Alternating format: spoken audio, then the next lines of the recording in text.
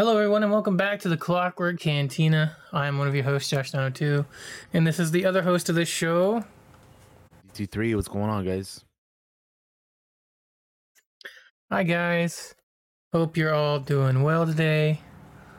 We're gonna be talking about Mando season 3. Sorry, I'm having a moment where I'm trying to make sure I've hit all the right buttons, and I have.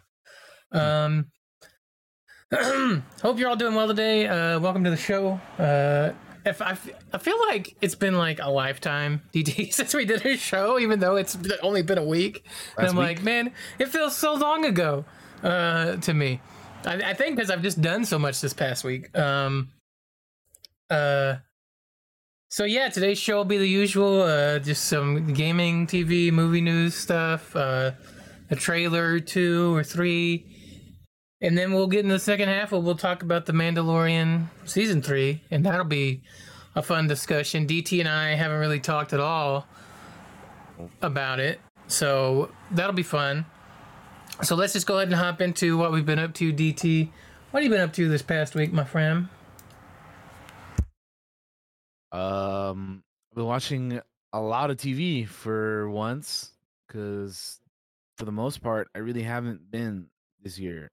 But a lot of TV, watching movies as well. Some games, not as much. I haven't played as much games as I usually do, but played Fortnite, obviously. I tried out the beta, the closed beta or open beta, or I don't know what it was. Beta for X Defiant, the new Ubisoft FPS game. Been playing some Valorant. Played some Chivalry 2. I started and beat Scars Above all on stream. So that was pretty good. What else? I guess that's it video game wise. TV show wise, I started a few shows. I started this anime called Your Boy Kong Ming. I only watched the first 2 episodes, but I'll have to watch the rest. Pretty funny, pretty enjoyable so far. So I watched the first 2. I'll have to check out the rest. It's only 1 season, so it's good.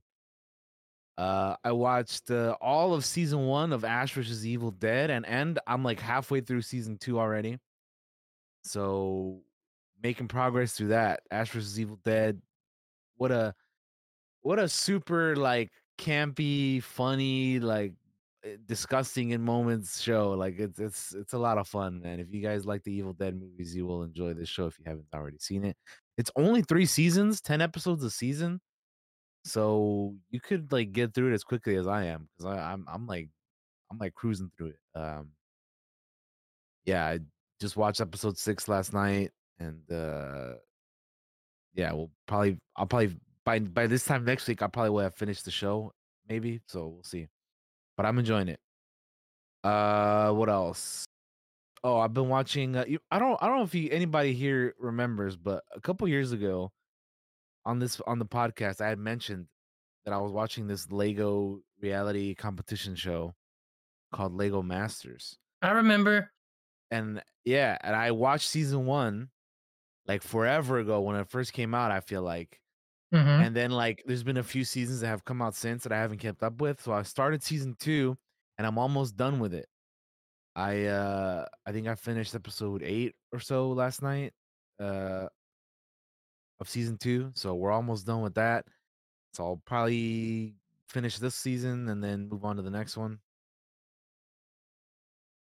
And then movie wise, I watched some movies. I watched Dazed and Confused, which is pretty funny if you haven't seen that. So just a day in the life of people in the 70s, man. Some kids in the 70s. Good stuff. And then we have Everybody Wants Some, which is basically the same thing, but in the 80s, made same director. There is no like in these type of movies, there is no like antagonist, protagonist, like we're doing it's just we're just chilling with some peoples in a certain point of time, and we're having a good time, man. That's all it is. And then I watched the Game of Death, which is the one of the worst Bruce Lee films I've ever seen. Because it isn't really a Bruce Lee film. It's like a. It feels like to me that they did this movie. Like this movie came out after his death, right? He got to film some stuff for it, and um he didn't get to finish like filming it because he passed away, you know, in the process of that. But what they did get to film and like what they filmed afterwards, they just got like some other Asian dude and were like, all right, Asians look alike, right? You guys won't be able to tell. And Oh I'm telling you, no. dude, it is so bad, bro.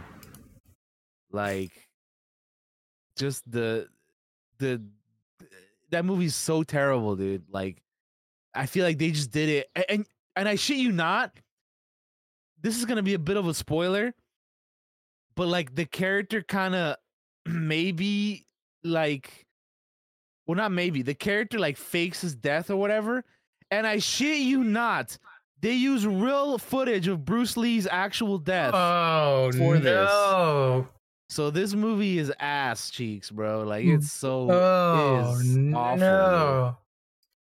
It is it's terrible, dude. Like I feel like they just did it to take it like, because of how big he was at the time. They're like, "Oh, we got to cash in on his death or whatever." Basically is what this movie felt like, man. Like I said, even though he did film some stuff for this movie, he didn't get to finish it. So it's like, oh man, what a piece of shit movie, dude. I cannot stress enough how bad this movie is. But anyway, I finally got to watch also Shazam: Fury of the Gods. Um, I I don't like it as much as the first one. I wouldn't say it's a bad movie, but it's just not as fun or like the first movie had a little bit of corniness to it, but I feel like the second one like really really amps up the corniness and the cheesiness. And like Shazam is supposed to be a kind of character that's not super serious or anything. Like I get that, but like at the same time it's like they went too overboard kind of I feel like on this one. And I would kind of compare it to the way okay, so before I say this, it's not exactly the same, but the way I would compare it to is like Shazam 1 is Thor Ragnarok and Shazam 2 is like Love and Thunder. Okay. It's kind of like the easiest way to compare them superhero wise. It's not exactly the same, mind you, Yeah. Yeah. but like that's like the easiest comparison my brain can make right now. So that's kind of how I think about it. It's cool to see Helen Mirren and Lucy Liu as like, villain characters and stuff and whatever, but yeah, I don't know. I just didn't enjoy it as much. There is some fun stuff like I said in it, but overall uh it's just not where it's at. It's not it, man. Gotcha. Saying it, yeah. They do have some fun like cameos and stuff, but other than that, it's like eh. And then I started my Mission Impossible watch through of all the series, of all the movies. I watched the first 3 movies, so I watched Mission Impossible 96, Mission Impossible 2, and Mission Impossible 3. And it's cool like going in order and watching these, and it's like it's also kind of crazy how like they space these out like film-wise so much. Like Mm-hmm. the first one was like 1996. The second one was 2000. And then like the third one was like 10 years later after the Yeah. first one in It took a 2006. really long Like time for that third damn. movie. Like they really like 10 years after the first one, 6 years after the second one, like man, they really like space these out. And then the next one I feel like is another like 5 years, I think, cuz I was looking at the next one is Ghost Protocol if I'm not mistaken. And then that one was like 2011, like 5 years after the third one. It's like, man, they really just they've been spacing these out like crazy, dude. But it's been fun watching these in order, watching who's in each movie and like how, the character of Ethan kind of progresses or through all that. And yeah, it's cool. am interested to see the rest of them. The only one that I have seen already before is Fallout, so um, it'll be be fun revisiting that one because I really like that one, and then we'll see how the other ones I haven't seen are, which I believe is just Ghost Protocol and Rogue Nation. Anyway, I remember Rogue Nation being a thing because at the time Rogue One was coming out, and there was like the Mm-hmm. whole thing Rogue Nation, Rogue One, kind of have similar names. But anyway, yeah, I'm looking forward to checking that out. Also, we played Blasters and Bandits, and boy, did we leave off.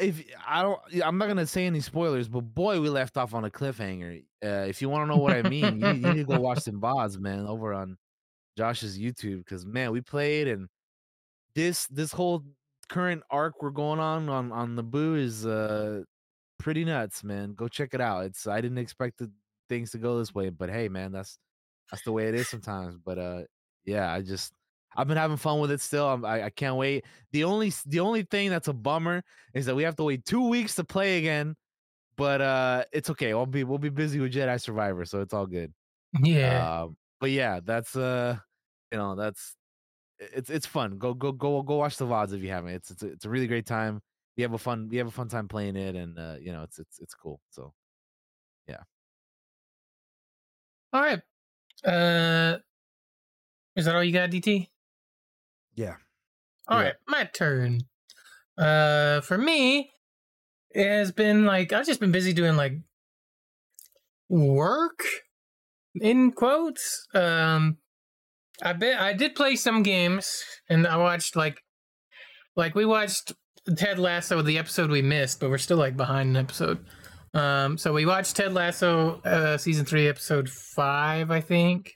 But the game I've been playing is I bought Chef Life, a restaurant simulator. And let me open my Steam here so it can download, kill my internet. Just want to see how long I've been playing it because I'm curious. It shouldn't have a download actually because I updated stuff earlier because I'm smart. I'm Hell smart. yeah. So I've played 9 hours of Chef Life, a restaurant simulator. When did I get it? What day did I get it? I don't remember what day I got it on, but it's fun. It's a fun little chill game. I'm going to give it praise because it has options to make the game just chill. Like, you can make it so the people that patronize or come to your restaurant don't get impatient while you make their food, and you can set it so the food never burns. If you just want to sit there, chill, and make food and design your restaurant and learn recipes and all that, you can totally do that. Like, it has ways for you just to chill out and do that. I'll be honest, I turned those on. Actually, I had the no burning food one on, and I didn't even realize I had that one on. So I was rushing around trying not to burn food, and I didn't even need to worry about it, apparently, because I had it on. I don't even know how. I did turn on the they don't get angry because their food's not there on time thing, because I was just rushing, and kind of my anxiety was getting the better of me. So turned it on, and I don't care that if you judge me for having it on, anybody out there, because for me it was just chill and to look at the food and to design my restaurant. So it's fun. I like it. It's not a super expensive game. It has a ton of recipes that you can learn. I haven't even learned like barely anything, so I need to play it some more. Dice making has made its return to the Twitch channel. I've done 2 streams this past week, and one of them was 6 hours. Well, I don't even remember what day it was. It was a long one though. A few days ago, we streamed Nice Making on stream. I put some lo-fi on, and people hung out, and we did. Maybe it was Friday. No, Friday was the 2-hour stream, wasn't it? Yeah, because next day is Blasters and Bandits, and I had to stream that day. I think. Was it Wednesday that I did a 6-hour stream? It doesn't matter. It's not a big deal. Whatever day it was. And we polished some dice, we trimmed some dice, and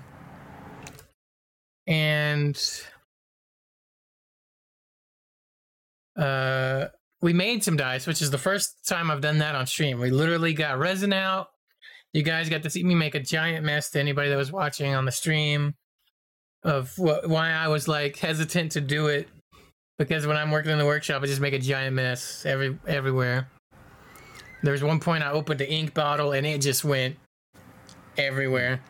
It just did like a spray, almost. Like I was like, well, I don't know what I was thinking. That was stupid of me to do that on camera, and all that. And it was fun. I enjoyed doing it. And I'll be honest with you, we went so long, I took a lunch break in the middle of it because I didn't even realize I'd been streaming so long without eating and stuff like that. So that was fun, and it was really cool to get to make dice on stream for like the first time ever. I'm going to be doing more of those in the future. I know Jake said something about commissioning a set of dice and just watching the whole process from it made to like to his door. So we might do that, which he's gonna have to wait because I have 3 commissions ahead of him right now. He's a busy man. All right. I am. Somebody messaged me earlier. It's like, listen, I want to buy some dice. I said, great. Here's the shop link. They said, I want green. I said, you're boned because there's no other green in the shop. You're gonna have to wait. I said, I can make some for you specifically. And that person was like, yeah, we'll do that. So, but I have 2 people ahead of that person. So basically what I'm getting at is I'm gonna be busy next week. So there's a wait list, guys, right? Yeah.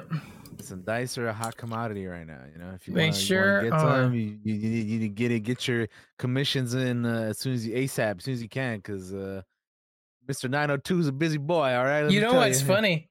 Literally at 2 p.m., so like an hour ago, roughly, I had an idea for something, and I ran down to the workshop, and I'm like, I can do this in 10 minutes. I know I can, and then I'll get back up here in time to start the stream.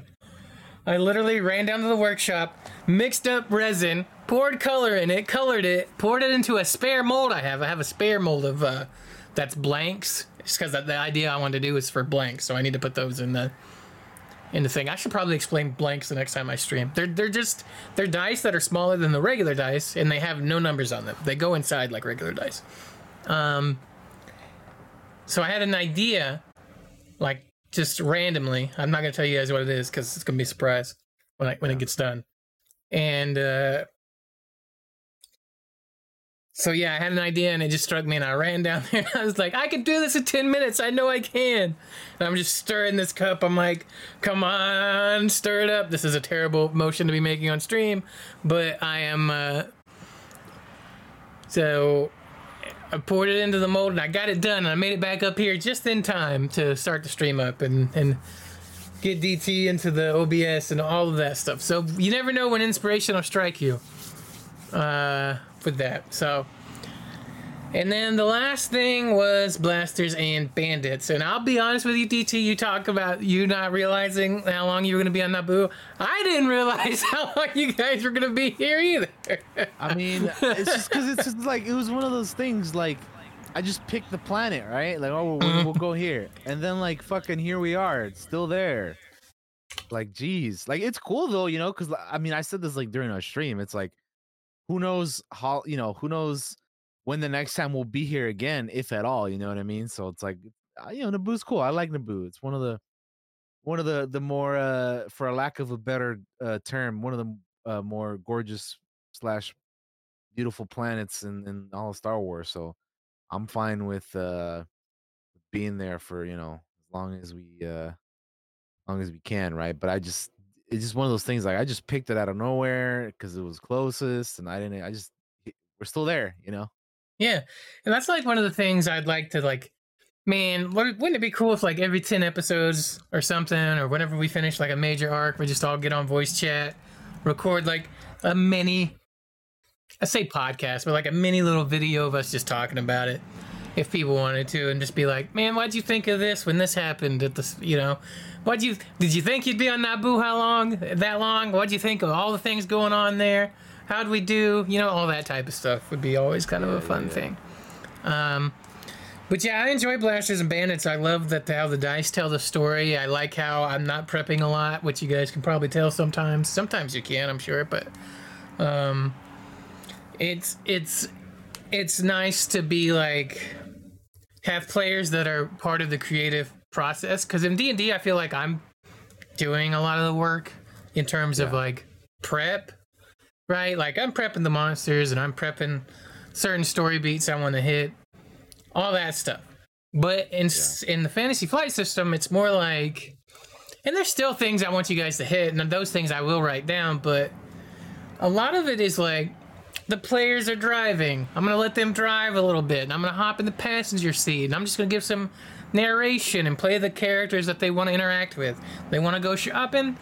All right, they're driving over to the shops. I'll play, you know, the Ithorian shopkeep for a minute, you know, all that stuff. So it's really, I feel like it's a more collaborative process than maybe D&D is, and that could be a multitude of things. I think the system itself, sorry, we're turning this podcast into a whole other thing, but I'm going to talk about it because it's on my brain. Hey, man. It's like the whole, I feel like the system is meant to be like that. Like it is very much like a very little prep game. A lot of games are like that. And it could be like just the players too. Like all the players I have are tabletop veterans, right? Like they've all played the game or a tabletop RPG game before.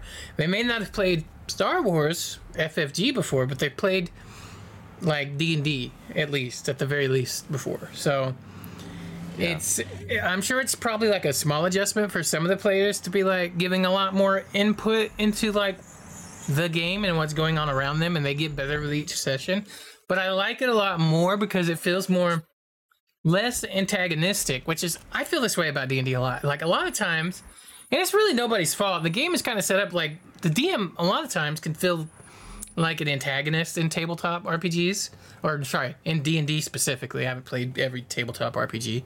Some of them are meant for the DM to be antagonistic, but like this just feels more like we're working together to do a thing, right? Instead of like, here's this thing where I'm the obstacle. I don't feel like I'm the obstacle in the Fantasy Flight game. You know what I mean? Like, and that could just be like how I view the game, and it could be how the players view the game and all that type of stuff. Like, we could do a whole podcast on this.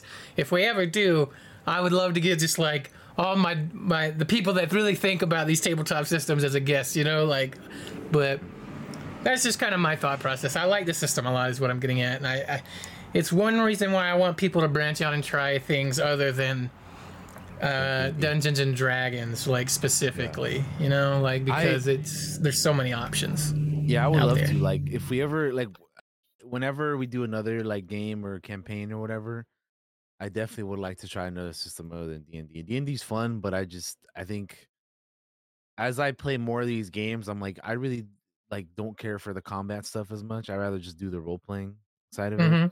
So I feel like I'd rather try systems that are more geared for the role playing kind of aspects of it, you know? That's the thing. It's like Dungeons and Dragons is definitely built on like, and people can disagree with me if they want to, but I think they're wrong. It's like I feel like combat comes first in D&D than the story. Like I really do. I feel like everything is built around having bigger numbers than this thing you're trying to fight. And like, yeah, you can turn it into story. Yeah, go ahead. Yeah. No, I was gonna say, yeah, definitely like you focus on the numbers more is what I was gonna say. That's all. Yeah. And that's another thing is like definitely with Fantasy Flight thing, it's like there's numbers, but they're very small and they're just their characteristics. All it determines is how many dice you roll, right? But like when you roll the dice, that's not numbers. You're not necessarily doing math. It's symbols, right? And obviously with the online system, it kind of mitigates us having to do the hard work of using the system, which is like these cancel each other out, right? Like Foundry just removes the things that cancel each other out, so you only get the final result, which is nice. But symbols instead of numbers, I don't know, it just kind of, I feel like it stimulates you a little more than just being like, here is math, enjoy this math, you know? But here's this symbol, this success symbol. What does success mean? What does failure mean? What do triumphs mean? And what do despairs mean? You know, like in advantages. and threat. What do all these symbols mean, as opposed to, all right, here's a 15. I'll roll that number. I'll add my modifier. There's another 5. That's a 10. I roll. All right, I rolled a 20. What does that mean? You know, like, I succeed or I fail. I feel like the symbols really kind of stimulate the brain a little more to work than just here's math. And I'm not saying there's anything wrong with Dungeons and Dragons. I'm not. I enjoy Dungeons and Dragons. I'm just saying it's a different flavor. Sure, yeah. And some of the things I like about the Fantasy Flight system, I'm sure there's tons of people out there that would hate probably or not like the Fantasy Flight system versus loving the numbers of D&D, and that's perfectly fine. There's different flavors for everybody out there. But yeah, I just love the collaborative storytelling process. It's a lot easier with the Fantasy Flight system. So, but yeah, if we're ready to go ahead and move on, table that discussion. Hell, we might talk about it more next week because we are going to have a tabletop one slotted in. So let's just go ahead. Another tabletop game. Yeah. Or episode. My bad, not game. You good? Yeah, let's do it if you're ready. I'm ready. Let's hit this gaming news, huh? All right, go for it. So first piece of gaming news we got here, we have the Handler archetype reveal trailer for Remnant 2. Venturing into so a couple trailers here to check out. So let's do that. Also, let me turn Daniel up a little bit. I usually turn you up every week, and I didn't do it this week. There we go. I want the stream to be able to hear you very well. Can you hear me now, stream? We can. Let's hit this. So, first trailer. 3, 2, 1, go. Venturing into the apocalypse alone can be daunting, so bringing a friend is always a good idea. This is Tragic from Gunfire Games. Introducing the Handler. In Remnant 2, aka Phenom's class, and a loyal companion work together to take down the toughest enemies through cooperation and friendship. As a jack of all trades, this duo brings a bit of everything to any team. Their perks are designed for utility. They boost movement and revive speeds and allow the entire team to move swiftly as a pack. As a bonus, when the companion is near the handler, they automatically heal over time. The speed of the heal can be greatly increased by showing your friend some love. Good boy. The cornerstone of the handler's perks is the Prime, Bonded. This allows the companion to automatically revive the handler with the handler's own relic. It can also be used to revive down teammates. Smart dog. Cool. Unlike other archetypes, the handler slots behaviors, which modify the companion and grants them unique passive buffs and activatable skills. The handler doesn't have traditional archetype skills, but instead uses commands to instruct their companion on the battlefield. With commands, you can instruct your companion to attack, call them back to your side, and even have them guard an ally. That's cool. That's actually really cool. Instruct them to activate their special howls. Special howl? Was it a wolf? Guard dog passively causes the companion to draw more aggro and take less damage. Their howl greatly increases aggro generation and grants the entire team a defensive buff for a short period of time. Their second behavior, support dog, passively grants a heal over time to any nearby ally. Their howl boosts the effectiveness and size of the heal. Their third behavior, attack dog, passively increases the companion's damage. Their howl grants the entire team a damage buff. When it's time to go all out, attack dog is the way. Rounding out their kit is the archetype trait, Kinship. It reduces all friendly fire dealt and received, which works wonders for keeping everyone in the fight.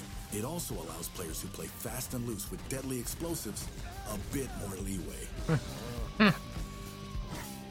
The companion can never truly die. If overwhelmed in combat, they'll lay down to rest until the handler has a chance to encourage them back on their feet. Come on, buddy. Players who love teamwork and want their very own loyal companion will find themselves right at home with the handler. Solo or co-op, teamwork makes the dream work. I'm just thinking of parties with nothing but dogs. the whole crew is just handlers. Everybody. Just everybody rolls in with their dogs, dude. Like that'd be cool. I mean, the wolf pack. Phenom's gonna be all about that. Yeah.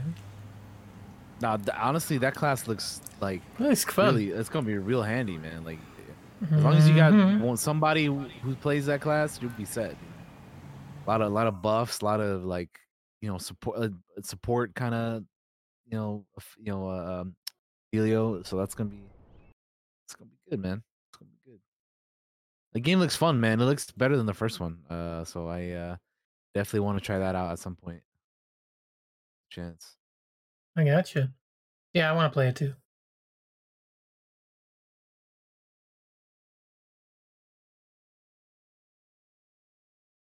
Yeah, it looks fun for sure. Let's see. Moving on, however, we got another trailer here. This is official early gameplay for Unrecord, which is a single-player FPS that tells the story of a tactical police officer from the perspective of his body camera. As you work to solve a complex case, you'll need to use your tactical and detective skills to succeed. So this is again from an early build of the game. All right, 3, 2, 1, go.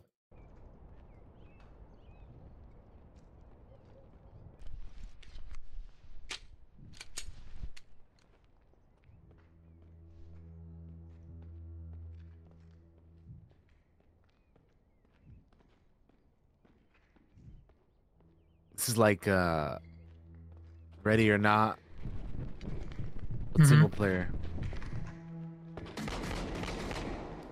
Shots fired! Shots fired!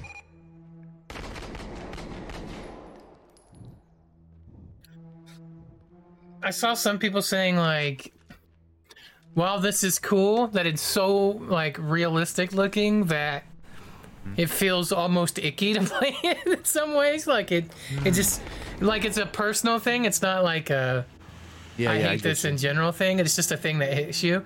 The thing I've noticed is that the head bob is making me already feel kind of sick to my stomach. A little bit. Like it motion sickness kind of deal? Yeah, and I'm not somebody that gets that, really. Usually.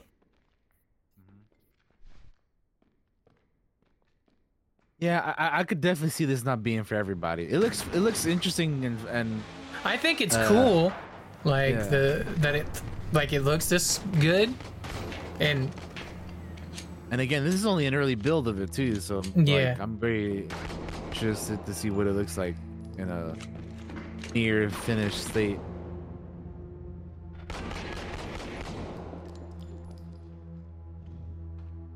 Yeah. You need a horror game like this? Bruh. Yeah. Bruh, I'd be... Imagine a horror game like this? That'd be interesting, dude. But I have to play it. I have to play it from the toilet. I'd be shitting constantly, bro.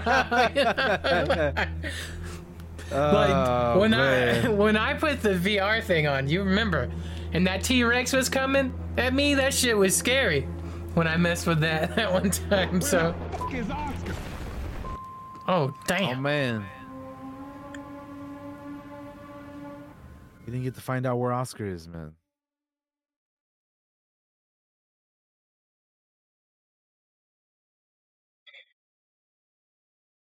People were criticizing as FMV instead of render graphics. I did not see that, Majin.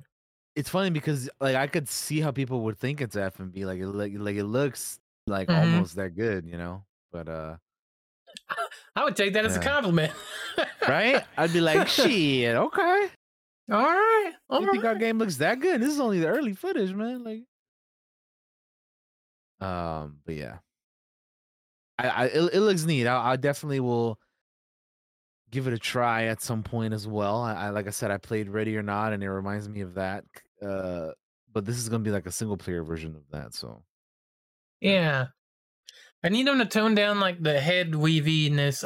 They probably won't because it's meant to be realistic, but just from a pure technical standpoint, it does make me feel a little queasy in the stomach personally. So I would like to give it a try, but I do not want to throw up while playing it. Hey, DT, what do we got next? So we could watch the Street Fighter 6 Sure. gameplay Avatar battle trailer, and then we'll move on to the other. So yeah, let's check this out first, since we'll just watch all these trailers here in a row. Hell yeah. Then let's check it out. Yeah, so this is a 2-minute trailer for Street Fighter 6. It's the World Tour gameplay and Avatar battle trailer. So 3, 2, 1, go. I'm actually interested in this, even though I'm not like a fighter game person. I've said it before on stream. Yeah. A developing nation of little significance, tucked away in a remote corner of Asia. It's rather fascinating.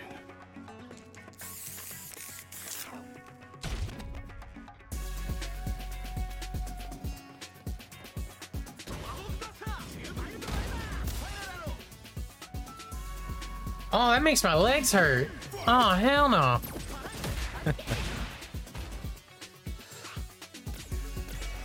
Get that energy drink. Yeah. What the hell? He's fighting a refrigerator. All the Over here. customization going on. Customize your dude. Ooh.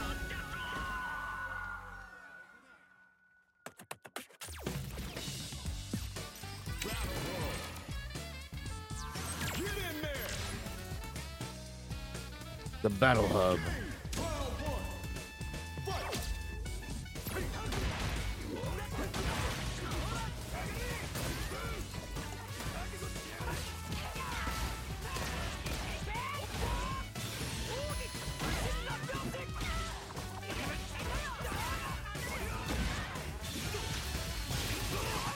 Damn. So yeah, I say I'm interested in it, and then I see them fighting each other, and I'm like, yeah, I'd get my ass kicked so quick. Right? I'm like, there's no way I'd be able to do any of it. Like, I just online fighting games, dude. Nope. I don't even play fighting games single player, bro. Like, online, there's no chance.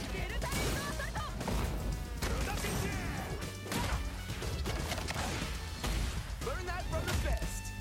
Street Fighter 6. Cool. There it is. There's so many games coming out this year. Like, it's crazy. Yeah. June 2nd. All right. What's that? Cool. The next thing we got here is that Diablo 4 is going to be getting another open beta weekend next month. Of course, they waited till I uninstalled the fucking thing to tell me this. These sons of bitches. Diablo 4 may have gone gold, but Blizzard wants to ensure the servers are durable once more before launch. Thus, it's opening the gates of Sanctuary to players one more time in a third open beta next month.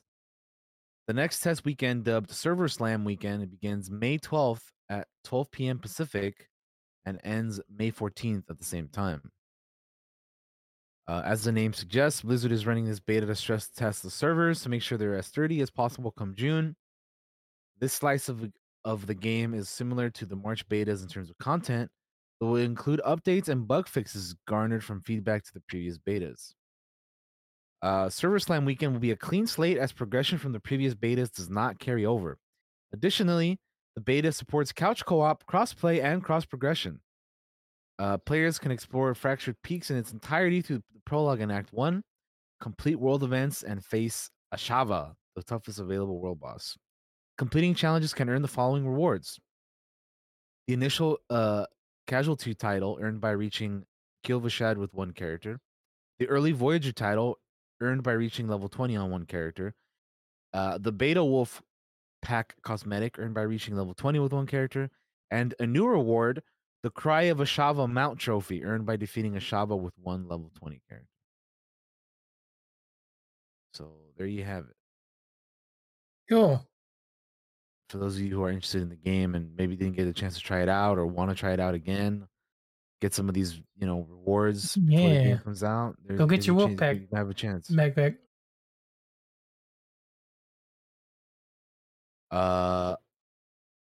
next up, we have some news about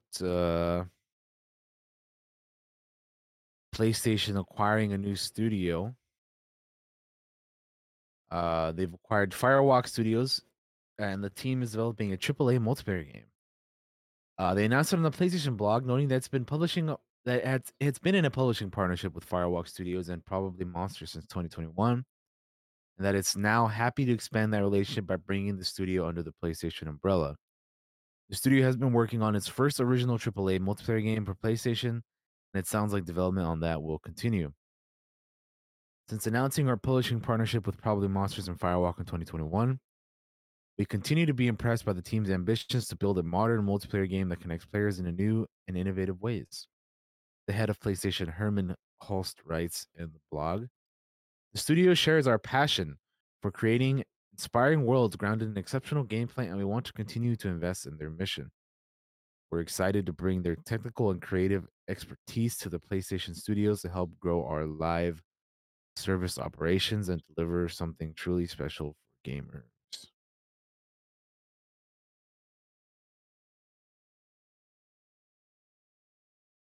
Um, PlayStation's acquisition of Firewalk Studios is also the largest in the line of multiple that have happened across the industry in the past year. It started with Take-Two Interactive in 2022, parent company behind GTA, announcing in January that it was acquiring mobile giant Zynga for nearly $13 billion. Then a week later, Microsoft announced that it was acquiring Activision Blizzard, the company behind Overwatch and Call of Duty, for a colossal $68.7 billion.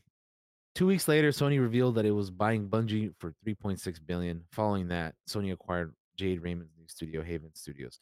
You know, reading all this, it is kind of funny how for a while there was all these acquisitions going on at the same time. Mm. It's like, oh, we got news of this and that. No, wait, they're doing this and this as well. It's like, damn, Here's all these billion. We're gonna billions spend of fucking dollars that are just being thrown around for all these acquisitions. Yeah.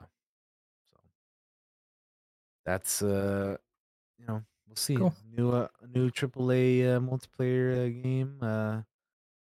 See what that's like.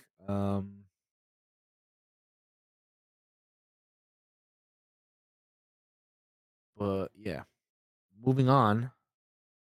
Guerrilla Games teases Aloy's next adventure in a new studio statement. Just a few days away from the launch of Horizon Forbidden West Burning Shores DLC last week, Guerrilla Games has teased more adventures with Aloy. This news comes from a statement released by the studio to announce that studio director and executive producer Angie Smets is leaving Guerrilla to serve as the head of development strategy for PlayStation Studios.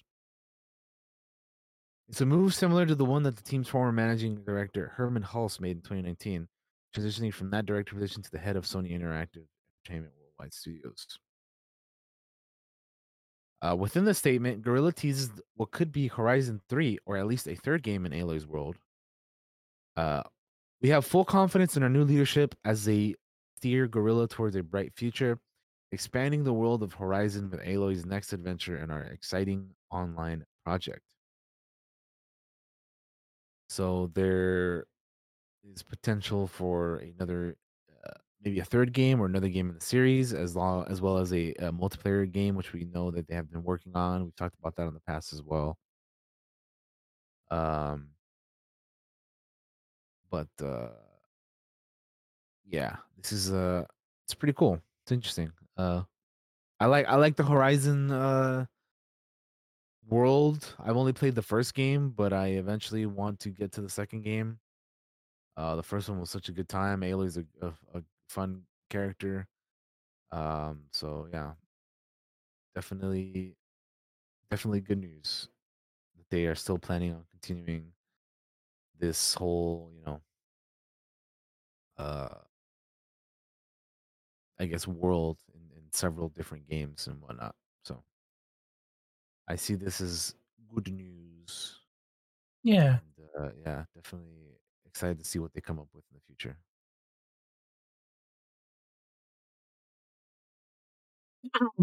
All right. That'll do it for our gaming news.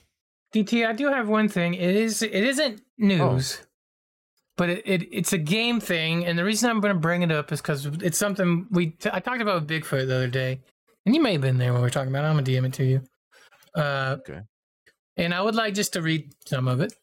That has to do about making characters and who are better suited to write these characters than the people that make games. And I specifically mentioned, funny enough, to Bigfoot, which is BioWare, because we play Mass Effect, obviously, and we were talking about how they write characters. And so there's an article here by PC Gamer titled Mike Laidlaw, who worked on Dragon Age and some of Mass Effect, explains how their writer's room tackled companions. So the reason we were talking about this, I'm not going to go into... There was a book that came out recently for a big franchise. I'm not going to name names or anything like that, but some of us very much did not like that book because it dealt with some characters from a video game written by somebody that doesn't really seem to understand those characters very well. So I wanted to read this article, not as like, look, this is how you do it, but to explain what I was getting at and some of that. So I'm going to read some of it. I might read all of it. It's not that long, and we have time. We don't really have a ton of news, so why not?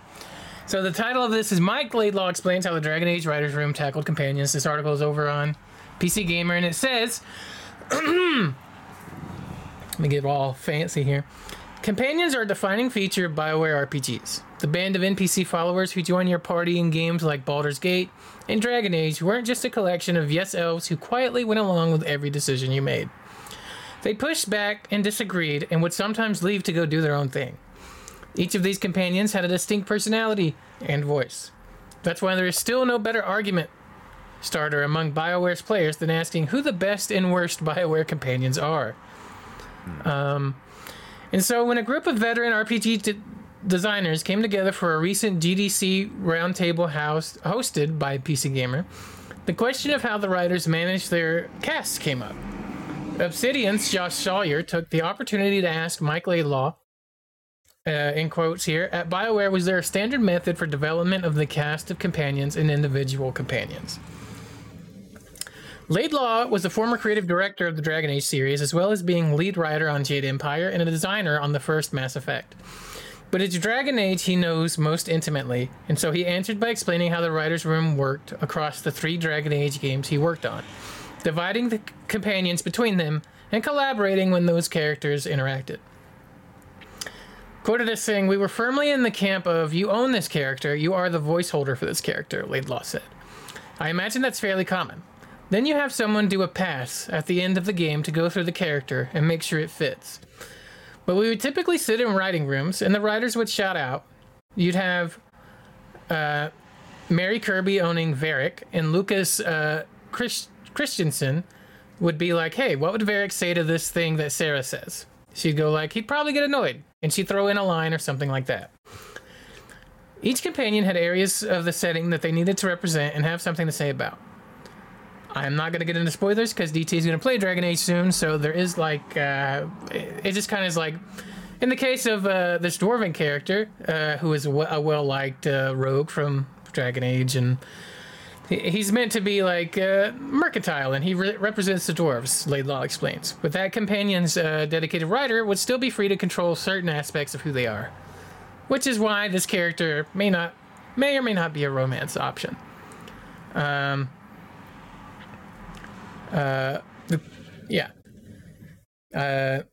Mary says she's like, the character that was writing the dwarf and his name Mary, she's like, yeah, not romanceable, because I don't do that, because she doesn't write romances. You would love Varric, Majin, I'm telling you that right now. Fair enough, Mary just hates writing romances. I'm like, good that they don't all need to be romanceable. Ensuring there were companions who reacted to each game's themes and central conflict was the aim of Dragon Age from the start. I fell in love with Baldur's Gate 2 more than anything, Laidlaw said. Seeing Jaheira, Aerie, and Vicona. I've never played Baldur's Gate, so I don't know how to actually pronounce character names.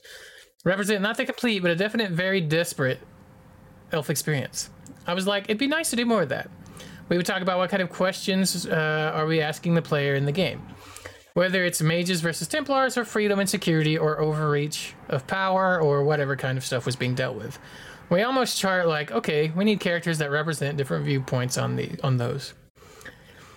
Having companions with differing opinions on all those issues left them free to also write companions who didn't stand in for a specific philosophy. The people who didn't have to care, as Laidlaw says. In Inquisition, they formed Team Yellow, which is these characters that I'm not going to name. And people are like, oh, whatever, let's just kill shit, which is also valid, right? So, just a little bit about how they ran their writer's room. It was the whole... Wow. Apparently, this was an 80-minute conversation that there was a recording of. I'm going to have to listen to that later. I'm going to save this. Wow. Yeah.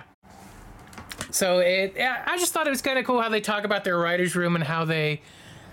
You know, it's not one person writing multiple characters. Like, here, we just divide this up and split them. And, like, here's, you write this character, I'll write this character. How would they interact with each other? Well, you just ask the person that's writing that character, you know, that type of thing. So it's cool. Like, and the whole thing that kind of came up above when we were talking about that book was, like, who knows these characters better than the writers? Like, that actually write the characters in the game. Not the person that they just give them to a book to do that is a very bad book. So... yeah. Sure, yeah. Or in my opinion, it's a very bad book. It seems to be in a lot of other people's opinions too. But we can move on from the gaming news, DT, and move into the television news. I just wanted to throw that in here because I thought it was a cool discussion to have. Sounds good. Yeah, let's move on to the TV news. No, that is an interesting. I mean, we could go on about fucking that some more, but yeah. So I feel like that's a topic for a whole other day. All right, well, let's move on then. Let's hit it. TV news, my friend. Television. So first thing we got here is that the Knuckles live action TV series is officially underway and the cast has been revealed. So months before the premiere of the very successful Sonic the Hedgehog 2, Paramount announced plans to create a live-action spin-off TV show starring Knuckles. After a year of silence, we know the project is officially underway, as well as the cast that will bring the series to life. Sonic the Hedgehog director Jeff Fowler also is directing this series, and he tweeted the image of a Knuckles clapperboard, complete with the character's cowboy hat that he donned in the 90s animated film Sonic the Hedgehog movie. Production is currently taking place in London, with Sonic the Hedgehog 2 screenwriter John Whittington serving as head writer and executive producer. The show is expected to premiere on Paramount Plus later this year, with Idris Elba reprising his role as Knuckles. Variety also reports that other returning stars from the films include Adam Pally as Wade Whipple, Tika Sumpter as Maddie. The cast also includes Eddie Patterson, Julian Barat, Scott Mescudi, and Ellie Taylor, as well as Rory McCann. And we know that this series is set after the second movie, but before the third film, which is set to release next year. So yeah, I still haven't seen the second movie, but the first movie was actually like surprisingly pretty decent for like a video game movie. So I gotta check out the second one of these days. I think probably within the next week I'll probably check it out. I'll report back maybe what I think about it. Because like I said, I'm not even the biggest Sonic fan, but I did enjoy the first movie. I thought it was pretty decent, pretty solid for a video game movie. Yeah, I haven't watched either of them, so I'm bad is what I am.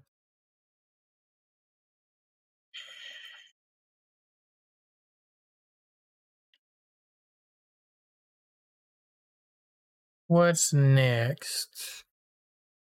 Next up, we have a trailer for Star Trek Strange New Worlds Season 2. I haven't seen this yet. I didn't watch it either. I just threw it in here. I decided to save my my reaction for you all here. Um, so yeah, let's give this a go. Let's hit it. All right. In 3, 2, and 1, go.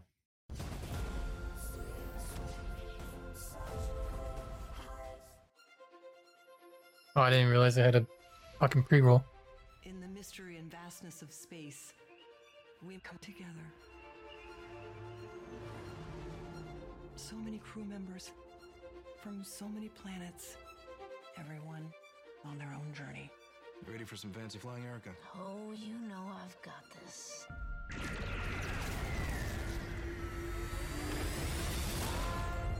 thinking it's a sign that the freckles in our eyes are mirror images. Meet James Kirk. You have an energy. What? It's making me sweat. Okay.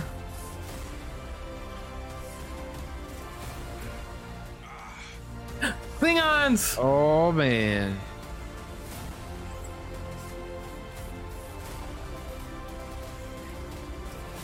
Leave your world behind because they're going to strange new ones. Always alone. Not on this ship. Three great wonders and great danger. The next great age of exploration starts with us. You gonna say your thing? Everyone in the chair has their thing. I would like the ship to go.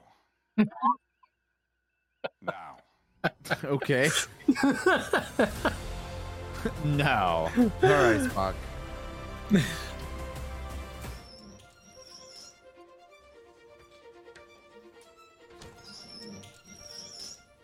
Never seen a revolving door before.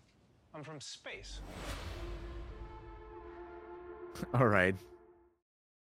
I'm looking forward to that. I love the first season, so I like I really enjoyed the first season. It's about like the only Star Trek show that I watched, so I enjoy it, have fun with it. Looking forward to seeing what they bring for season 2. Yeah, I definitely am excited for that. That's like coming out like sooner rather than later. It's like June, right? yeah, June 16th, I think it said something like that. It's June, somewhere in June. But yeah, season 1 was pretty good. If you guys haven't checked that out, there's even like a funny like D&D type of episode in it. It's cool. Yeah, it's fun. and they're crossing over with I think they're supposed to cross over with the animated series. Oh, they are, yeah, with Lower Decks. Yeah, Lower Decks, and I watched some of it, and it's pretty funny.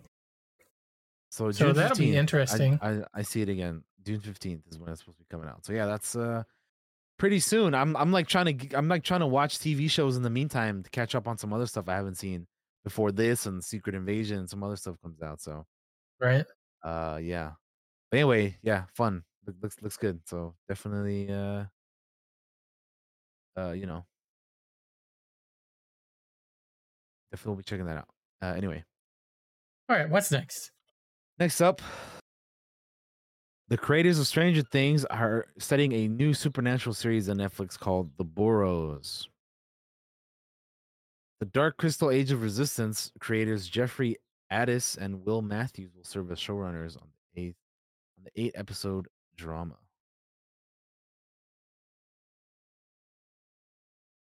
Stranger Things creators Matt and Ross Duffer are ramping up their next acts on Netflix. 10 days after announcing an animated series set within Stranger Things universe, Duffer Brothers have scored a series order for The Burrows, a sci-fi drama from the Dark Crystal Age of Resistance duo Jeffrey Addis and Will Matthews. The project, which was first announced last July as part of their 9-figure overall deal with the streamer, is based on an original idea from Addis and Matthews. The Burrows takes place in a seemingly picturesque retirement community in the New Mexico desert, and like Stranger Things, revolves around a group of unlikely heroes who must band together to stop an otherworldly threat from stealing the one thing they don't have: time. So, you know what this sounds like to me? You want to know what this sounds like to me, Josh? Tell me. This sounds like to me like the Stranger Things guys are like, we don't want to stop doing Stranger Things, but our cast does. So we'll end the show because everybody wants out, but we still want to keep doing it. So we're going to make another show that's almost exactly the same thing, set in a different area.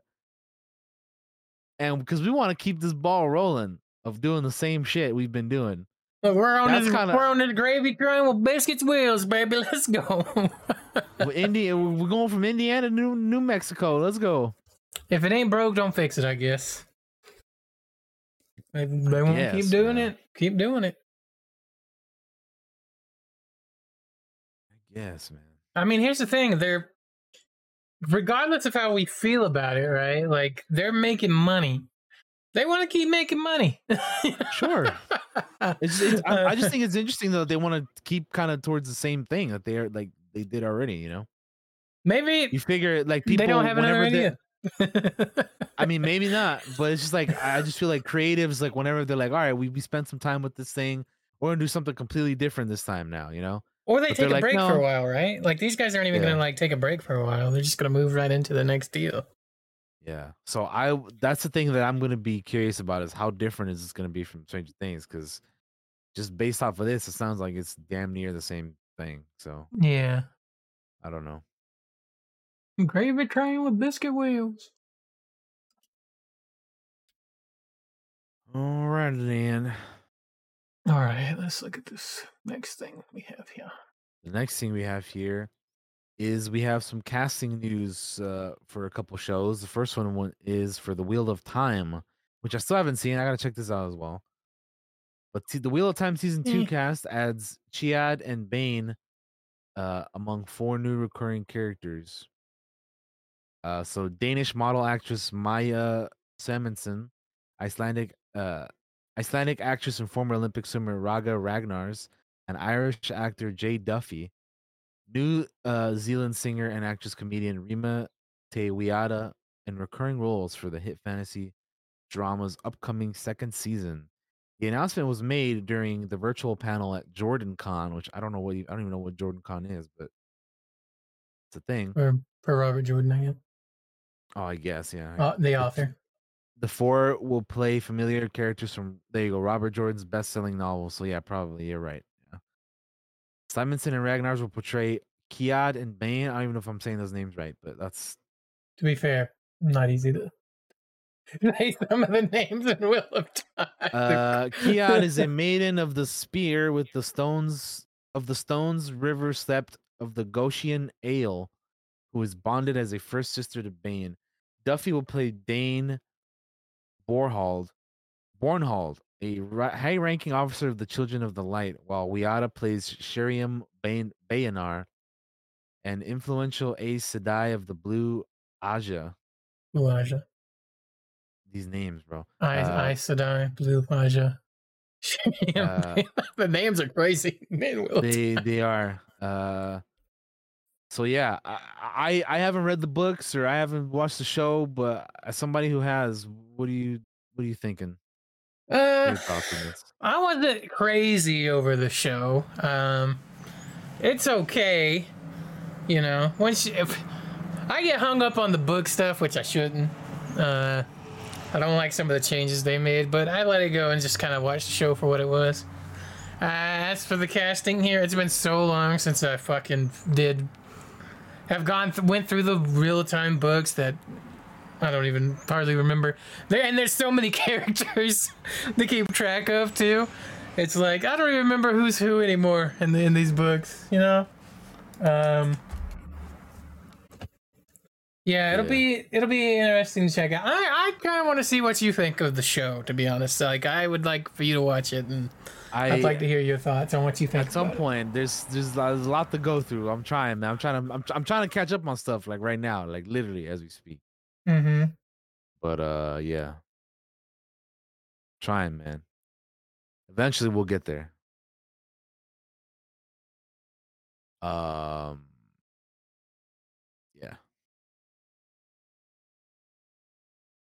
We got nothing else to say to that. We got some other casting news for another fantasy show. from one fantasy show to another, House of the Dragon season 2 has cast Alice Rivers and 3 more other characters. So,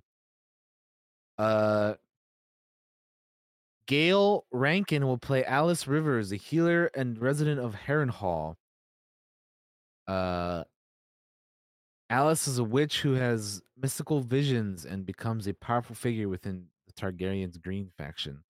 Rankin has previously appeared on other Netflix shows such as Glow. Oh, I know who she is. That's right. Sorry. I talked without reading. No, you're good. You're good. I just the realization of Josh was like, oh, that's who that is. Yeah. Yeah. Well, to be fair, in Glow, it's just hard to recognize. She looks different. That's fair. Yeah. Sheila the She-Wolf. Yeah. And then Simon Russell Beale will play Sir Simon Strong, the Castellan of Harrenhal and great uncle to Lord Lara Strong. Great uncle to Lord Lara Strong.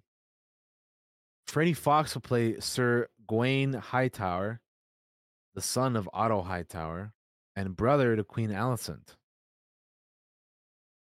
and uncle to her children, King Aegon, Queen Helena, and Prince Aemon.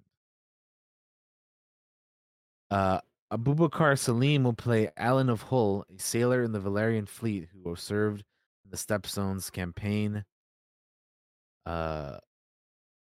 Season 2 of House of the Dragon will be 8 episodes, down from the 10 in season 1.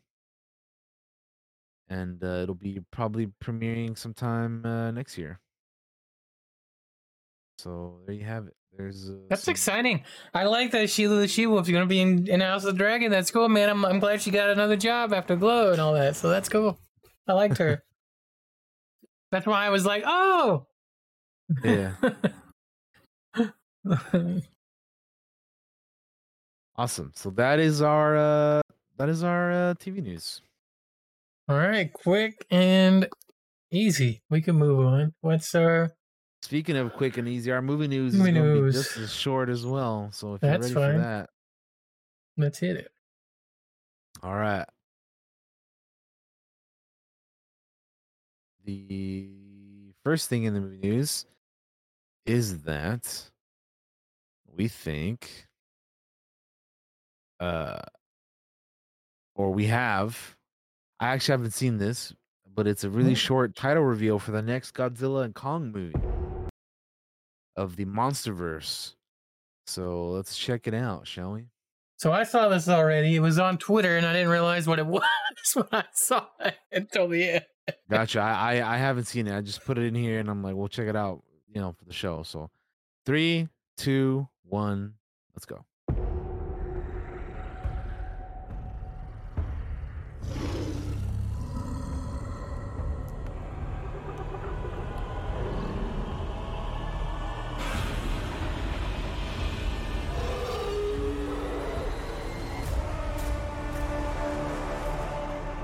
Godzilla x Kong, the new empire. Man, I can't believe Godzilla and Kong got married. Hey man, it's 2023, bro. Anybody can get married, right? True. It's true. Also, yeah, fucking King Louis over there in the background looking mighty ominous, dude.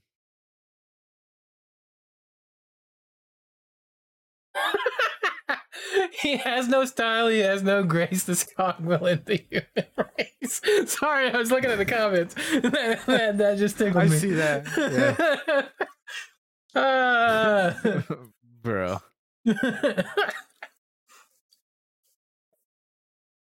That's funny. No. Oh, it's hilarious. Okay. Lordy. All right, moving on. I mean, I think it's an interesting name. I don't know what the new empire, King Louis about to cause a wreak havoc and try to fight both Kong and Godzilla. Like, I don't. How many kaiju we gonna see in this movie? I don't know, but I kind of hope the vibe goes more towards like Godzilla 2014. But I don't know. The past few movies have been kind of personally.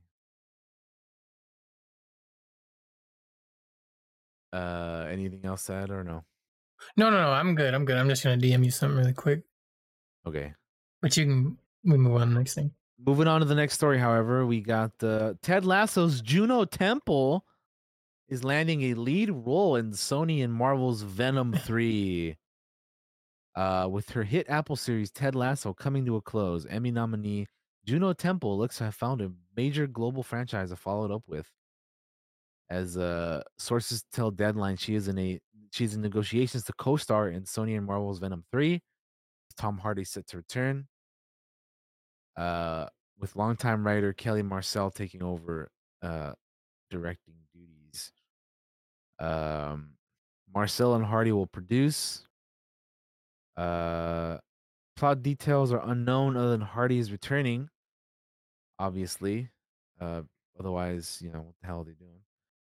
But yeah. Juno Temple's been kind of busy with lining up future projects now that Ted Lasso's kind of gonna be over, right? Yeah. She's gonna be in Fargo as well, which that's another show I need to watch, man. Fucking Fargo. I've seen the Fargo movie and it's great, but I have not seen the show, and it's got like 5 seasons now, and I'm like, I've never seen it. Yeah. I gotta catch up on that shit, man. So, yeah.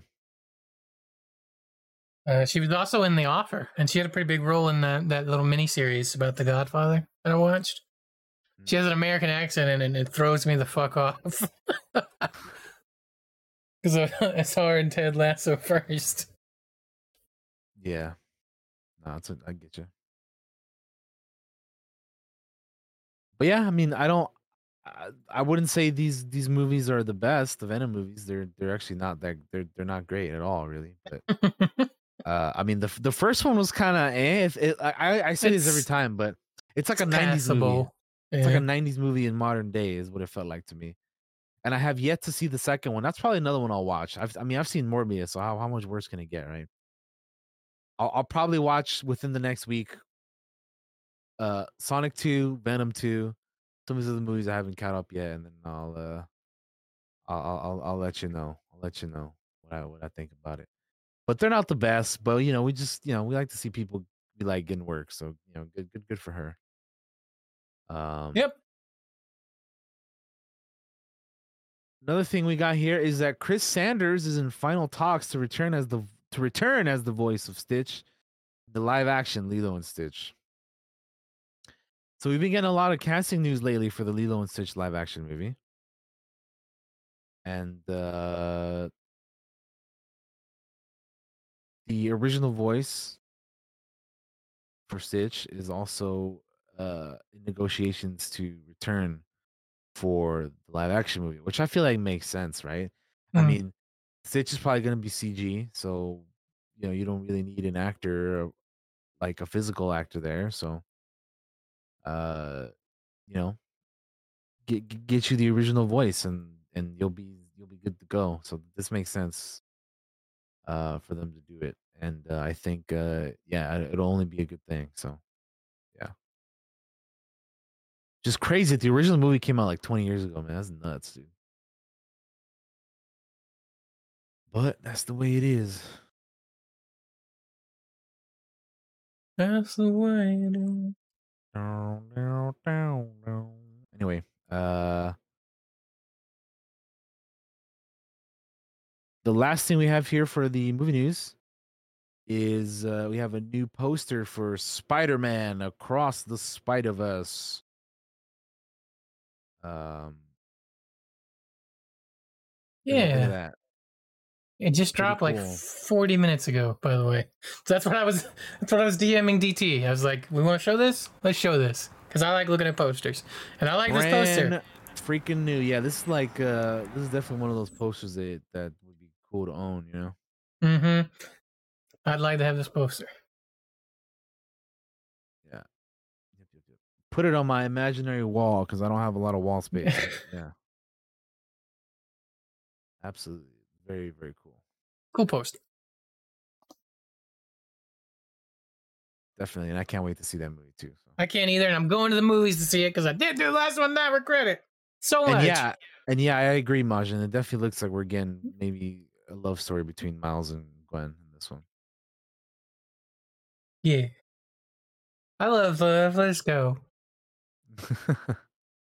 All right, man. That'll do it for our not only movie news but our news for the week. News is complete. DT, you need a break, or do you want to keep rolling? I could keep going. I don't need one. Do you need one? Nah, I'm good. Let's keep rolling. Let's right, let's well, move into it. Let's head on straight to it then.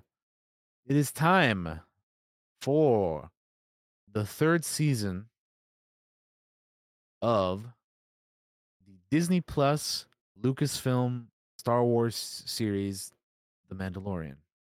So the season's now over.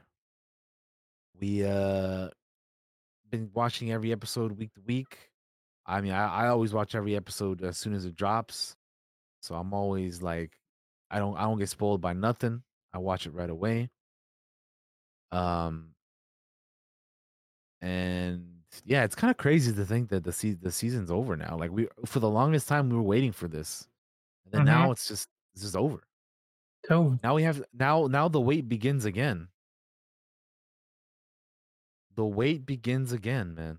Which kind of, I don't know. It kind of sucks, but at the same time, it's like, well, we had a season. We just saw it. We waited before this one like what 2 years? Yeah. We had like a 2-year wait from last one, or 3 years maybe. I don't even know. It's been a while, dude. But yeah, I hope they don't make us wait this long for the next season. Hopefully, the rumor is that they're supposed to be starting filming season 4 later this year, which I hope they do. Which if that's the case, and that means we'll get season 4 next year, right? Oh. But yeah. So, how do you want to go about this, Josh? I know we always do the "did you like it or not" kind of deal at first. Do you want to do that to start us off, or what do you sure, we want to can do that. How do you feel about it, DT? How do you feel about this season? You like it, love it? How What's do the I deal? feel about this season? I liked it. I enjoyed it. I would say that there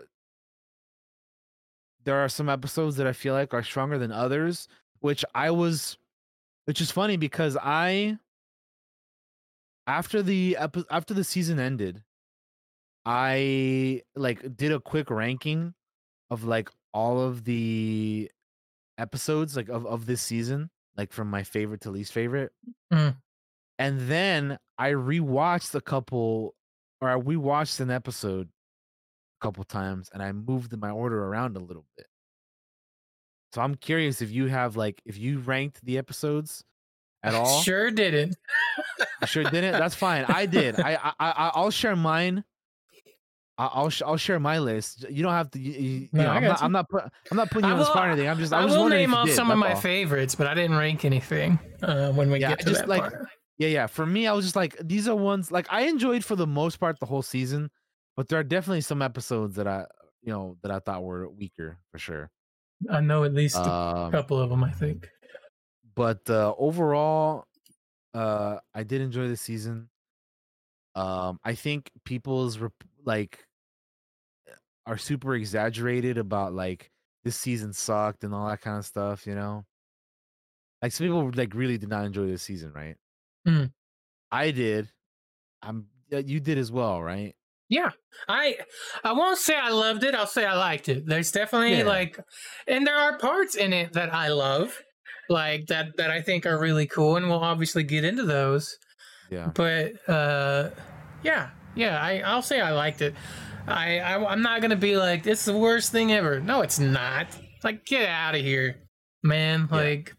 I feel like to a lot of people, if it's not the best thing ever made, it's the worst thing ever made. There is no in between for some of these people. There are no. They want to do extremes all the time. It's always extremes. If it's not the best thing ever made, it's the worst thing ever made. There is no like, this is good or this is maybe not so good, but it's not terrible. It's like people are just always one end of the spectrum or the other. It's always one or the other. It's never the in between.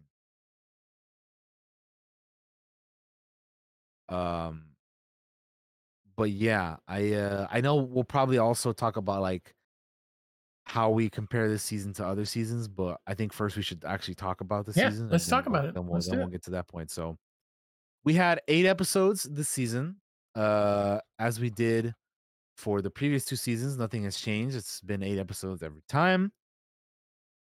So we started off with chapter 17, The Apostate. Then we have chapter 18, The Mines of Mandalore. Then we go to chapter 19, The Convert. Then we go to chapter 20, The Foundling. Chapter 21, The Pirate.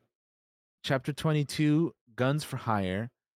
Chapter 23, The Spies. And chapter 24, The Return. So those are our 8 episodes from 1 to 8, starting from chapter 17 to chapter 24. Yeah. So what do you want to talk about first, Josh? What should we talk about first? What do you want to talk about first? Like, do we want to go episode by episode, like, or like? I don't know. What do you want to do first? I think we'll just talk about. I think we'll just start with like stuff that we like. Some of our. I don't think we'll do it episode by episode. We'll just talk about like strong points of the season. We'll okay, start that's off with fine. that. Like Let's things do that. Things that stood out for you this season.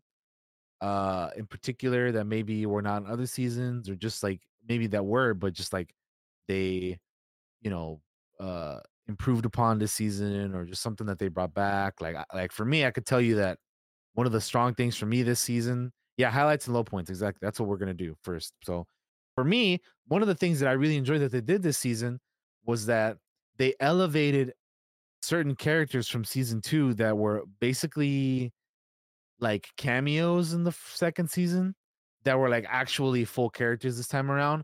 And one of them for me in particular was Axe Woves. Yes, I agree with this. They really like made him more of a character this time around, because in the last season he was only in 1 episode, I believe. He was only in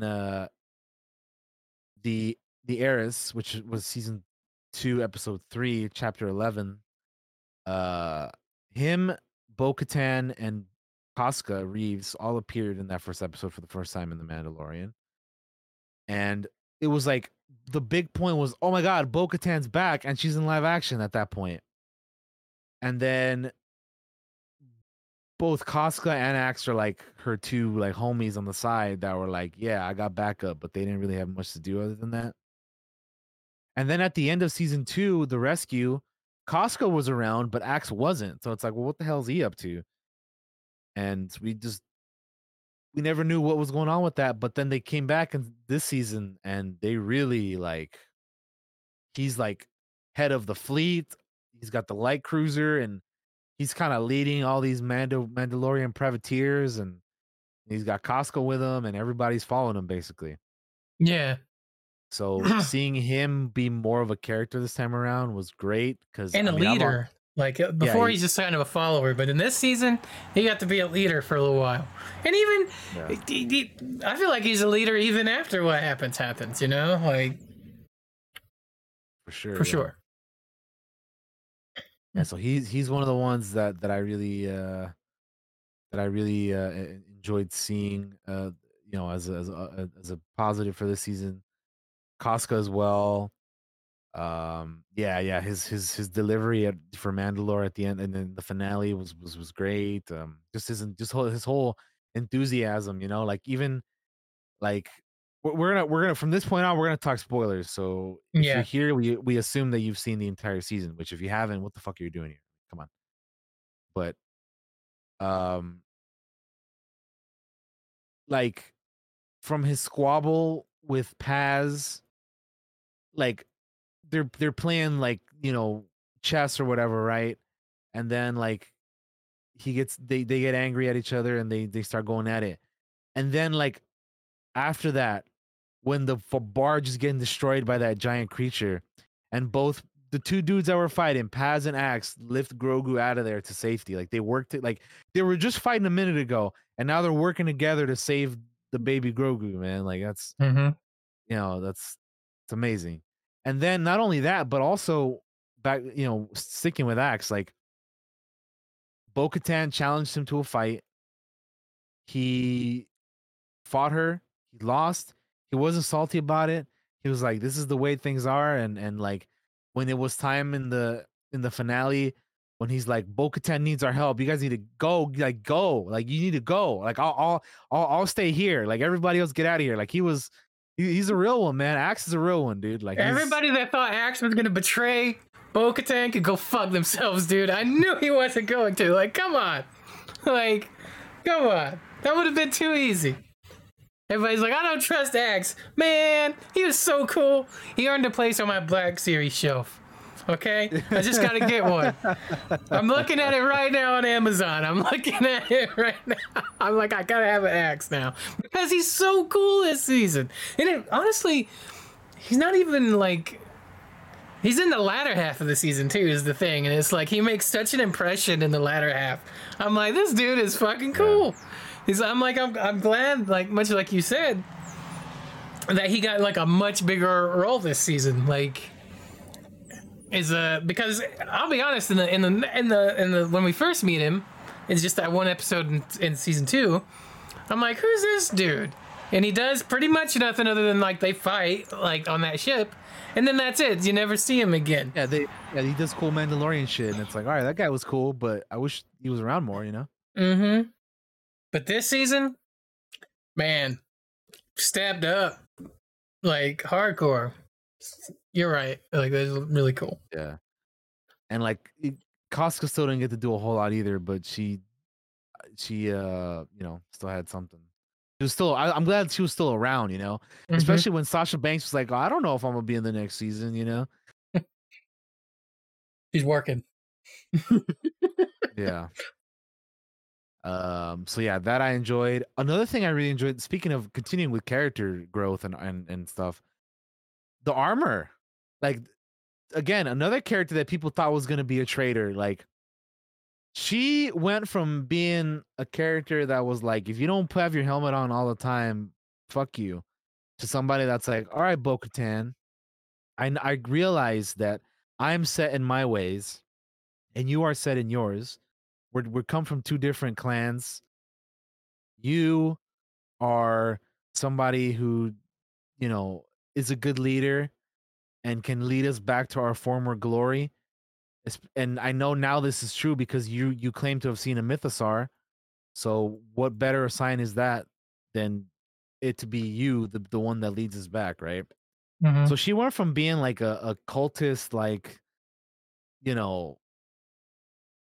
again, like if you don't have your helmet on, like, fuck you kind of person, to being like, all right, let's try and coexist and retake Mandalore and work together. She, much like Bo-Katan, realized that we need to work together and not, stay apart. Because Bo-Katan says it, man. The greatest threat to Mandalore is Mandalorians themselves, because they're always fighting each other. It's true.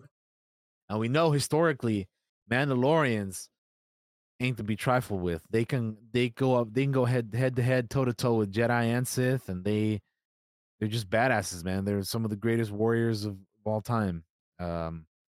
So if when they're working together, they're damn near unstoppable. When they're separated, obviously we've seen the outcome of what that could be. So yeah, and yeah, Emily Swallow is fantastic. We never get to see her face in the show, but just like seeing her interviews and like seeing, like, she recently went to like a con, like in like full costume, like in the crowd of people, they didn't know it was her and stuff. Like she's great. Emily's great. Emily's awesome. And then obviously want to give another shout out to Tate Fletcher, who portrayed Paz Vizsla in the show as well. He absolutely killed it. He did a fantastic job, being the biggest Mandalorian around, the biggest, baddest Mando around. And yeah, I mean, fuck, Paz Vizsla, dude, another character that had a lot of growth. I mean, really, like, he went from like in Book of Boba and previous seasons of Mandalorian being a guy that um was somebody that kind of was always butting heads with Din Djarin, to them being the dude in who was like, you know what? I've had my differences with this man, but he saved my son, and we gotta help him out. Remember when in the or the pirate episode when they're trying to go help Grief and Navarro and yeah, it's like another character that it's a shame we never got to see without his helmet, but um what a cool guy, man. He goes out like such a badass too. Like Uh-huh. it's that badass moment whenever you play like a like a art role playing game or like a video game or anything. Like if you're gonna have your character die, you want him to go out like Paz does, man, because that's a badass way to go, dude. Like you take out an army of soldiers and troops, and the only way they can take you down is to bring out 3 Jedi level threats to take you Mm-hmm. out. It's like that's the way to do it, man. That's the way. So, as he said, this is the way, man. And he did a fantastic job. And yeah, and like I said, Tate Fletcher, the dude under the suit, was great, and the character was awesome. I'm very curious to see how Ragnar is affected by this. I mean, we didn't really get to see a whole lot like at the end of the season because So that's a thing. he But when we basically talk got about the future, DT, I want to mention him again. okay. So don't let me Yeah, forget. yeah. But it's interesting because like at the end of the season, we started the season with Raptar's baptism basically, and then we Mhm. end it with his baptism again because he didn't get to finish it because they love living on planets with a bunch of giant creatures, Right? and they keep getting interrupted. Um, but yeah, speaking of giant creatures, we got to see the fucking Mythosaur for the first time in live action. Yes, which is That is a crazy. huge thing this season that I think like is not. I don't know, like we didn't get to see the whole Mythosaur in its full glory, which I was Mhm. hoping for. Maybe we'd see in the finale after it being teased in the second episode. But like, I don't know, maybe eventually we will. But I think it's just cool that like there it is. It's alive. Like there hasn't been one alive and around for years, right? So I think that's still crazy and awesome that it's a thing. Like, you know, like a Mythosaur is still here. Like that's nuts. Mhm.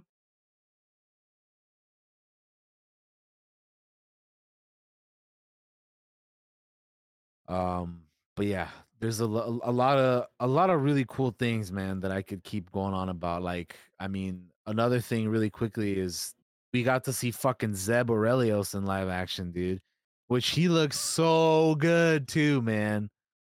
It makes me so much more excited for Ahsoka now that we know we're getting the Rebels characters in that, and we got to see him for the first, and he looks so good, dude. And Steve Blum did like mocap and voice work again for him, and Yeah. like as soon as he started talking, I knew it was Zeb. Because Yeah. when you see the character at first, you're like, it's definitely a Lasat, but that doesn't mean it has to be Zeb. But then when he opened up his mouth and started talking, nah, dude, Mhm. Steve Blum's voice is recognizable immediately. Like I know that man's voice. I've heard it too much. It's way too recognizable. Um, because like he's wearing a blue flight suit, and you're like, well, Zeb didn't really wear that, but since he starts talking, like I said, man, you know it's him. So that was really cool. A Delphi bass was cool. I mean, the music that plays for a Delphi bass, a Delphi jukebox on the soundtrack, very good, very enjoyable. I love like Star Wars alien music like that. It's great. Um, what else am I? I'm trying to think of other things that I liked from the season. The Foundling episode was, dude, seeing more of the Order 66 flashbacks and the temple and everything. Yes. Like when they showed us, like that was in the trailer, obviously. That's that like scene there that we knew we were getting more of that. But when they were in the temple and we see Grogu being defended by all these Jedi, um, when they mentioned get him to Keller, and I was like, no, No way, dude. Because I watched Jedi Temple Challenge, which is the like kids kind of what was that Nickelodeon show? Temple of the whatever. I forget the name of it. I forget what it's called too, but I know what you're talking about. Legends of the Hidden Temple or something like that. That's it. The Nickelodeon show from the 90s. It's basically that, but a Star Wars version of it called Jedi Temple Challenge. Came out in 2020 on YouTube, and Ahmed Best portrayed this character called Kelleran Beck. And bro, the fact that they brought that character from that show into like this show for the purpose of him being the one to save Grogu, amazing. I'm glad that Ahmed Best got to do that. Yeah, it was cool seeing just that whole that whole scene. I was in awe. Like I think I rewatched that like 3 times after like I watched the episode. Like it was amazing. I can't. That was like to me the most rewatchable moment of the season because I just love that. I think like I just rewatched the shit out of that like right after it happened. So definitely, I think the most watched scene I saw this entire season, and so cool, man. Like such a cool thing, and again, just seeing Coruscant during Operation Nightfall, and you know, just that story's not even finished either because somehow Grogu has to go from being with Kelleran Beck to our Arvala 7, you know. So there's still a story to tell there. We're still gonna get more flashbacks. But man, we got to see him escape Coruscant, and that to me was amazing. Like the gunships and the V-wings and the bark speeders and the shock troopers and the 50 like everything 501st, like it was so good. Love that. Yeah, I think I would say that like every episode this season had like a pretty good amount of world building. I don't know how you feel about that, but I feel like every episode had like something that was pretty cool. Even some of my least favorite episodes had like really cool world building in them. Yeah. Like I have something positive to say about literally every episode. I mean, every episode may not be my favorite, but I feel like every episode has something that's really cool that adds to Star Wars, that world builds, that I'm like, that is awesome. They did that, you know? Yeah. No, so far I agree with everything you said. So, that's why I'm not talking a lot. Like, well, hey, BT's man, laying it out, and I agree. You know, like I mean, yeah, I agree with that. Yeah, go for it, man. I've been talking a lot, so you go ahead and then speak on some other stuff. You know. Well, I like a lot of what you said, obviously.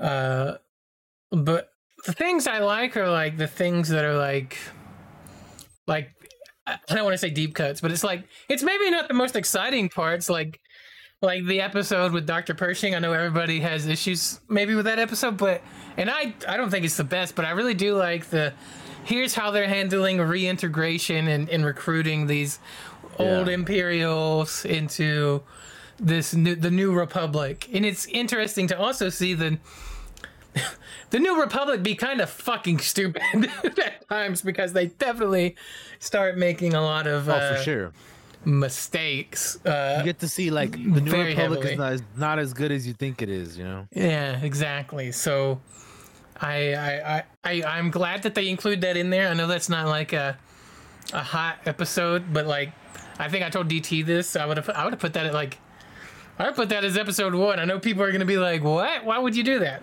I would have cut that episode like in half and put the Pershing stuff in the first half of the episode 1, and then we don't bring Mando into like halfway through that second episode. That is episode 1, you know, like that same way that happens in that first episode. I would have done that a little. I feel like because then you get that kind of out of the way, and then at the end, but I could also see like issues with that because people would be like, man, where's Mando at, you know? But I think it would have been interesting to do it that way. I think it would have been easier to digest personally, but I don't know. It's still like cool to see it, like to see we're on Coruscant. You know, here's all these former Imperials, and they're just kind of, most of them are kind of happy to for everything to be over with and to try to reintegrate into society. And I don't know, for me as a world builder, that somebody likes lore and all that stuff, like that gave us a lot to work with because we were just starting Blasters and Bandits right around that episode, you know, like. Yeah. No, I agree. Like, again, that episode also is not my favorite, but and my issue with it is that it's super long and it's like kind of detracts from everything else. But I do appreciate like the Coruscant world building of how Coruscant is in the New Republic era and just how stupid the New Republic is, you know, because eventually we know, like unfortunately we know where the New Republic ends. So they have to get to that point. And yeah, it's just really nice seeing like this is how the new, because like even up like still we haven't gotten a whole lot on the New Republic, right? But it's cool seeing like this is how they operate, this is what's going on. Yeah, they're stupid as shit, but this is just how they are, right? Yeah. Like even Carson Teva's like frustrated with all that. Yeah. Like it's always the bureaucrats, right? Like the boots on the ground, the soldiers, the pilots, like Carson, that are out there in that sea. Like they know, like the New Republic is being really stupid right now because they're the ones making the decisions. They're back safe at home. They're not out there seeing what's going on, right? Like, and if you don't trust your guys that are out there that do see, then you get exactly what the New Republic is getting right now, which is them being ignorant, them being like, this war's over, we're reintegrating. Like it's like, come on, no, it's not. You know how you are in a vast galaxy. You think you could stamp out something as large as the Empire? Why? Because you fight a few battles and whoop their ass a few times. You think you stamped it out completely? Nah, dog. You're being arrogant. You're doing the exact same thing again. Come on. But that is what it is. Yeah. Another thing that sorry.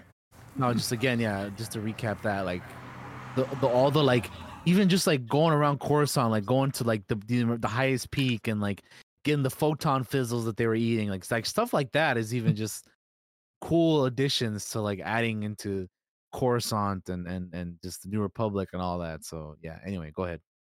I was just gonna say another thing I like just about the season as a whole is just the closer view on the Mandalorians as a whole, as a unit. Like, because obviously in the previous seasons we're always with Din and Grogu for the most part, and this season is like we're seeing like a wider view of like, we're seeing the foundlings train, we're seeing the Mandos train, we're seeing them, we're seeing all of their mixed armor, we're seeing how they interact with each other, we're seeing how they interact with Bo when she comes back after being in the water and she's kind of accepted into the clan kind of, and they're welcoming her like immediately, and it's like you can even though she's got her helmet on, you can see in her body language that it offers her some comfort to be accepted by a group again, right? Another thing I really like this season is we got R5. We got a legit droid rolling around from like the old days, man.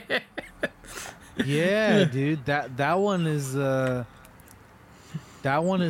that's something I forgot to mention when we're talking about characters with growth, like axe and armor. Like R5 goes from being the droid basically in A New Hope that has a bad motivator that like they give up on in favor of R2 to like completely being an actual like character that is like doing stuff. Like in the finale, he has a big part. He fucking rats out the Mando's location. Oh yeah, to Carson, yeah. I was like, that's so funny. It's like, there's somebody here, surf with you. Yeah. Somebody from my ranks is here among with you. Oh man. And everybody was like, who was it? I watched reactions for that episode, and everybody's like, who was it? Is it Bo-Katan? What's going on? And then R5 comes rolling out. And he's like, thanks, R5. Oh, I love that part so much. Yeah, that part's great. I love that.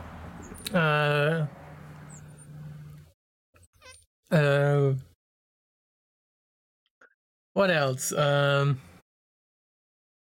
I know a lot of people didn't really like the Plaisir stuff. Like some people had issues with that episode. Guns for but Hire, yeah. I liked the little buddy cop thing that was going on. I thought it was fun, like. So for that episode, for me, I also really like the Droid world building. bomb. I think Plaisir is a cool looking planet.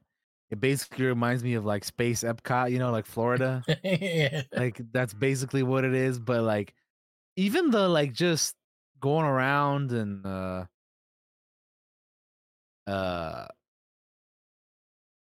like going to the droid bar and like seeing these old battle droids being like, how would battle droids from like 2 wars ago be in a society where everybody relies on droids? You know what I mean? Which this episode had a lot of cameos too. Like we had obviously Jack Black and Lizzo. Dude, one of the biggest surprises to me was the fact that fucking Christopher Lloyd was a Count Dooku fanboy, bro. I was like, what? I was like, this man mentioned Count Dooku by name. He name dropped Count Dooku. Like this man was around. He was probably a separatist, dude. Like during the Clone Wars and shit, dude. It's like that is insane, bro. And then all the while we get to see like, the good, like you said, the good cop, bad cop between Din and Bo-Katan, and just like she's giving him shit for like fucking with the droids too much, and like he straight up football tackles a fucking droid through a window, dude. A B2, he like trucks a B2 battle droid out of a fucking I was window. like, God damn, son. I like that episode. Yeah, it may not be like my favorite, but I don't know. It's like I said, there are things that I enjoy from it, and some of that stuff I do enjoy. Yeah, I think it's in a bad spot. I think you get kind of hyped up for what's coming next, and then you get this kind of slowed down mini adventure that kind of happens, and then back toward the end of that episode, we get the fight with Axe and Bo. And that shit's exciting, right? We're back on track. So I think it suffers from like, it's just kind of in a bad spot, but I don't know where else to put it because like, yeah.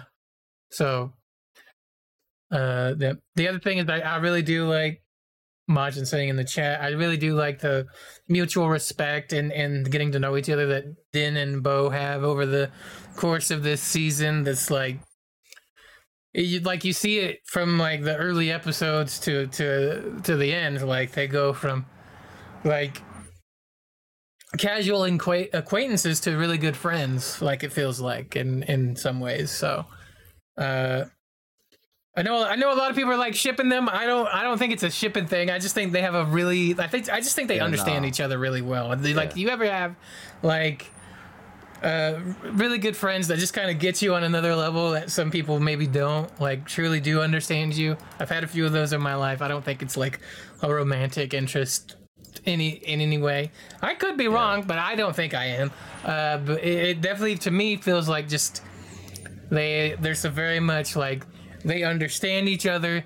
They've come to understand each other over the course of this season, and there's a very, very strong mutual respect between the characters. Yeah, I think a lot of people are thinking that way because like she's basically like one of the 3 main characters this season. Mm-hmm. And well, the 3 main characters to me this season are Din, Grogu, and Bo-Katan. And she's around a lot of the story this season. She's like each season we have like Din and Grogu are like the main characters, but like in season 2, Boba was a big character, right? He was a big focus of the story. Season 3, Bo-Katan's a big character, so like she's the one this time around, and like we knew that we were heading towards restoring Mandalore and reclaiming it and all that. So I mean, it makes sense that she would be a big character, right? And the whole dark saber stuff comes into play, and it's crazy how at the beginning of the season we start out with Din having it again, and he never really wanted it to begin with. Yeah, he never fucking wanted it. Anyway, so to me, it's always interesting seeing people being like, "Oh, oh man, why why does he still suck with this thing, and why does he like he gave it away too much, or he didn't use it that much. It's like, I mean, every time he used it, like, yeah, it was cool. Like, I would have liked to have seen him use it more too. But like, every time he used it, he struggled with that shit so bad, dude. Like, I think in the second episode, Minds of Mandalore, before he gets captured by the eyeball droid thing, he's still swinging it heavy as fuck, and like he like stabs a couple dudes, and like, I mean, he has trouble using it. Like, he has trouble swinging it. The second Bo-Katan picks it up, like nothing, dude, swinging it around. And obviously, we've seen her use it before, so we know she can use it. She's used it. She was obviously the better choice between the two to have it. So I don't understand people being like, having those criticisms or complaints.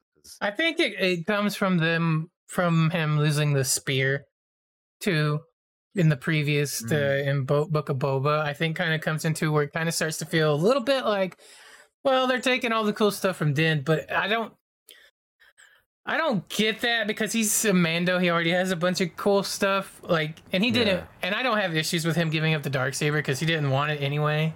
So to begin with, I was kind of bummed when they took away the spear, because I like the spear. I thought the spear was cool. Yeah, I mean I was bummed out when they took away his rifle, bro. His fucking in season 2. Remember that's the other thing. That gun's his gone. disintegrator rifle. He's lost the Razor Crest, the rifle, the spear, the Darksaber. Fucking. Here's another thing. At the end of the finale, or actually no, in the 7th episode, when he gets captured, they strip his gear away. Right? They take his weapons and his jetpack. Is that gone? Does he have that again? I don't remember if he had it again at the end of the episode. I don't remember the finale. But he lost some of that stuff, because I remember he was using some of the Beskar troopers weapons. But you know what that episode proved to me?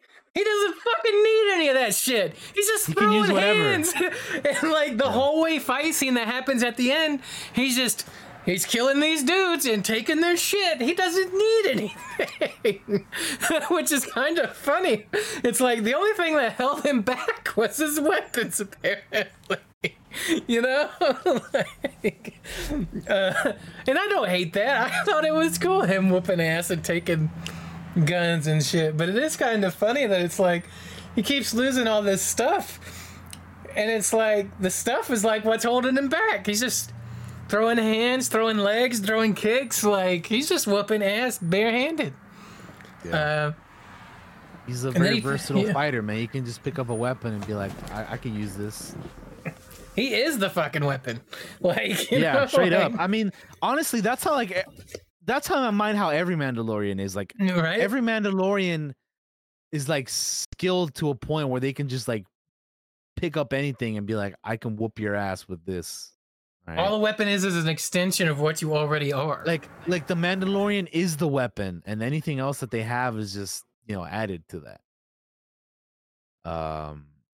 But yeah. Plus, but one other thing I wanted to add on that is, like, everybody always talks about what he's losing, but remember, he has gained the most important thing you could ever gain: a force-sensitive little green baby that hangs out with him all the time and has force powers.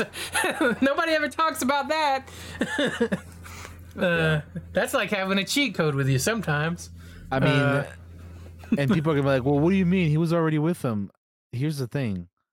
Like, he was, up until this point, we had been trying to get him to Luke, or get him to his people, or get him to somewhere, right?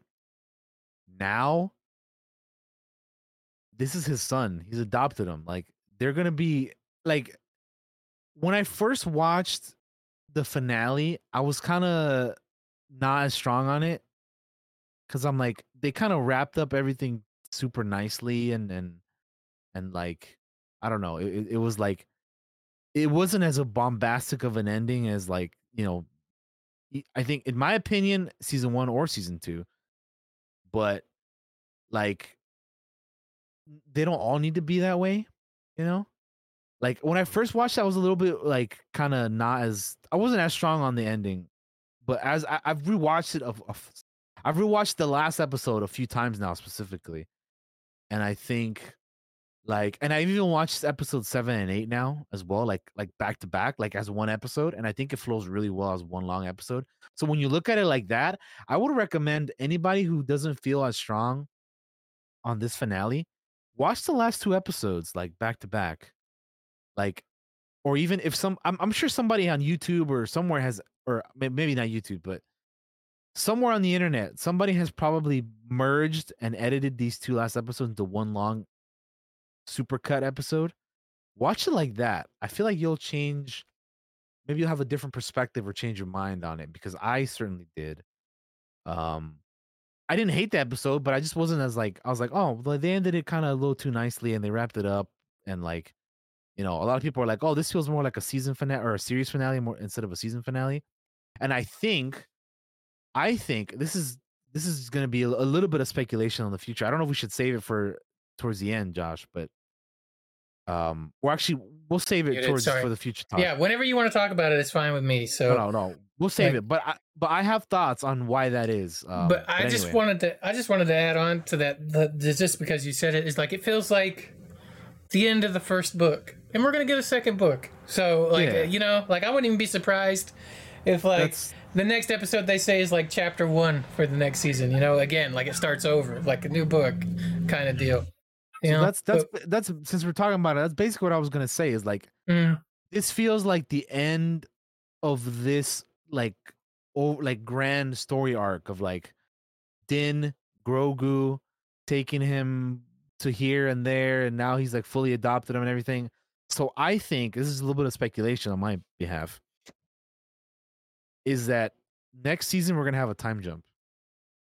How big of a time jump? I don't know, but I feel like the way they wrap this season up feels like this is the end of this particular, uh, like, like the whole Moff Gideon stuff. Like, I mean, they even set it up in the finale when Din was like, if we don't end this now, he's just gonna keep hounding us. So we got to do it now. You gotta be brave, because we got to take his ass out once and for all. I think you're right. And we did get a conclusion to a lot of things. Like, even though the Dr. Pershing episode wasn't the greatest, it was a little bit longer and all that stuff. That, when you think about it in the overall grand scheme of things, like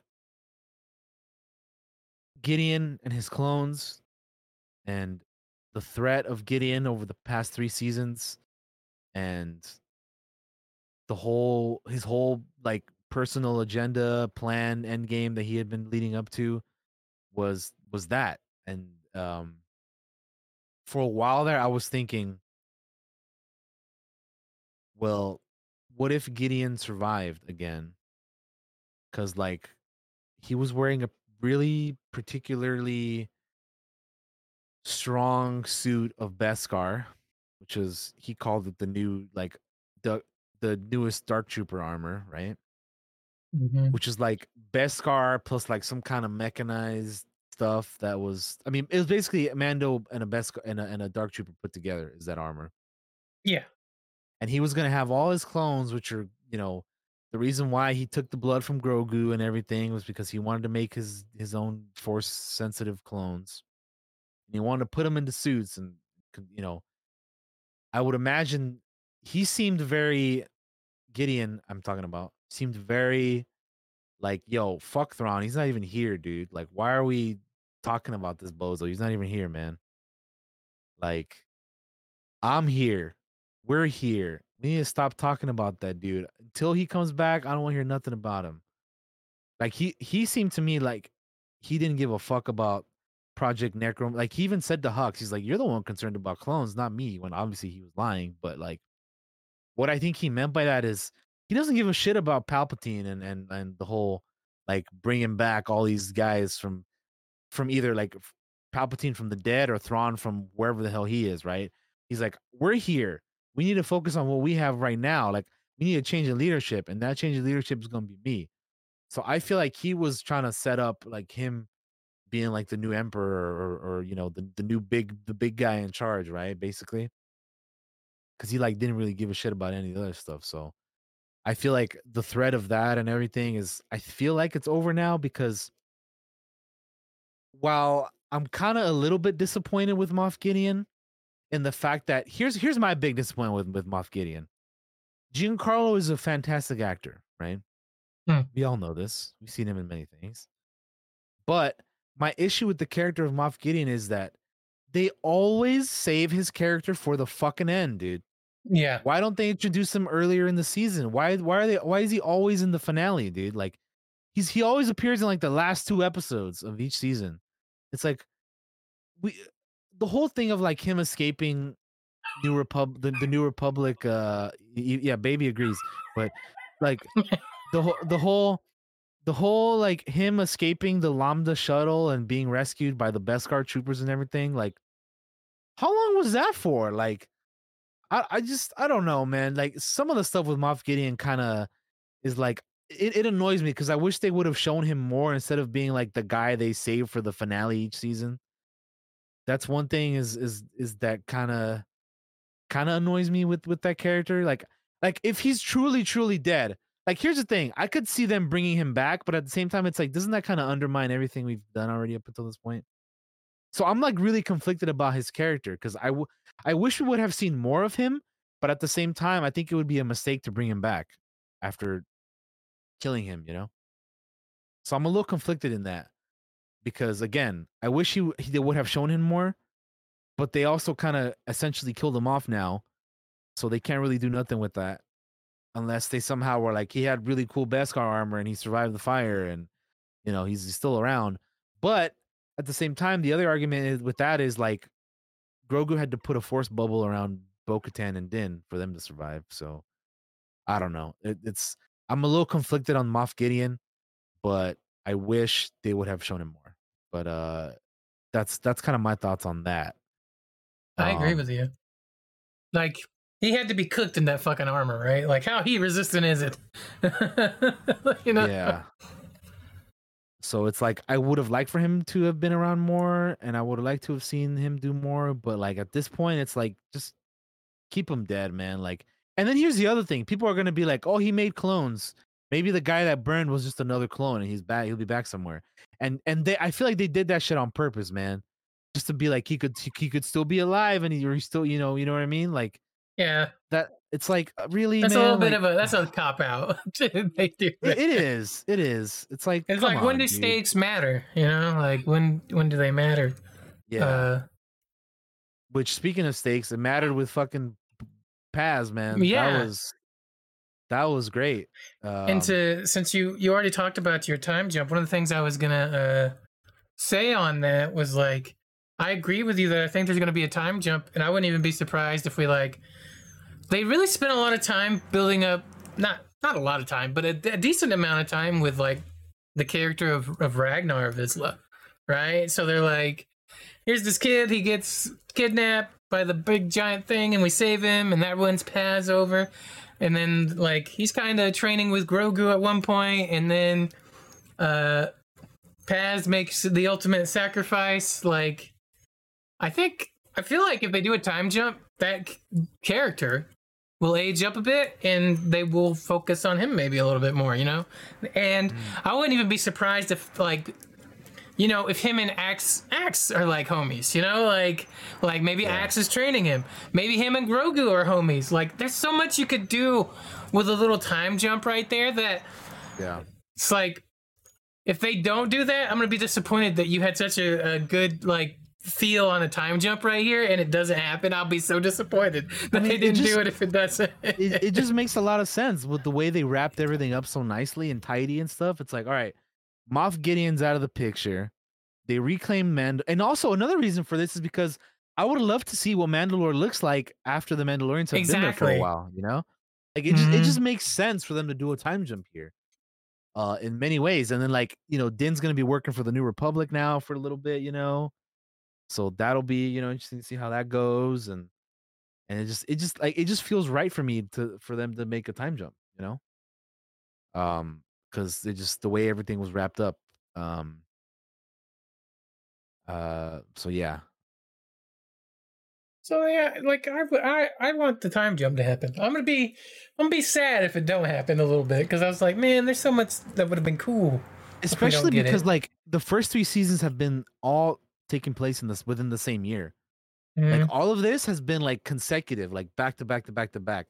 There has been no time jumps at all. So I feel like this would be a good place for a bit of a time jump for them to do story I wise. agree. I agree with you completely. I'm like, yeah, especially the way it ends is how it feels. It just feels that way. Yeah, again, to a lot of people it seemed like a series finale, which to me I just translate as they're ending this 3-season arc that we've been on. Exactly. This journey that we've been on for the past 3 seasons has all been taking place in this short amount of time.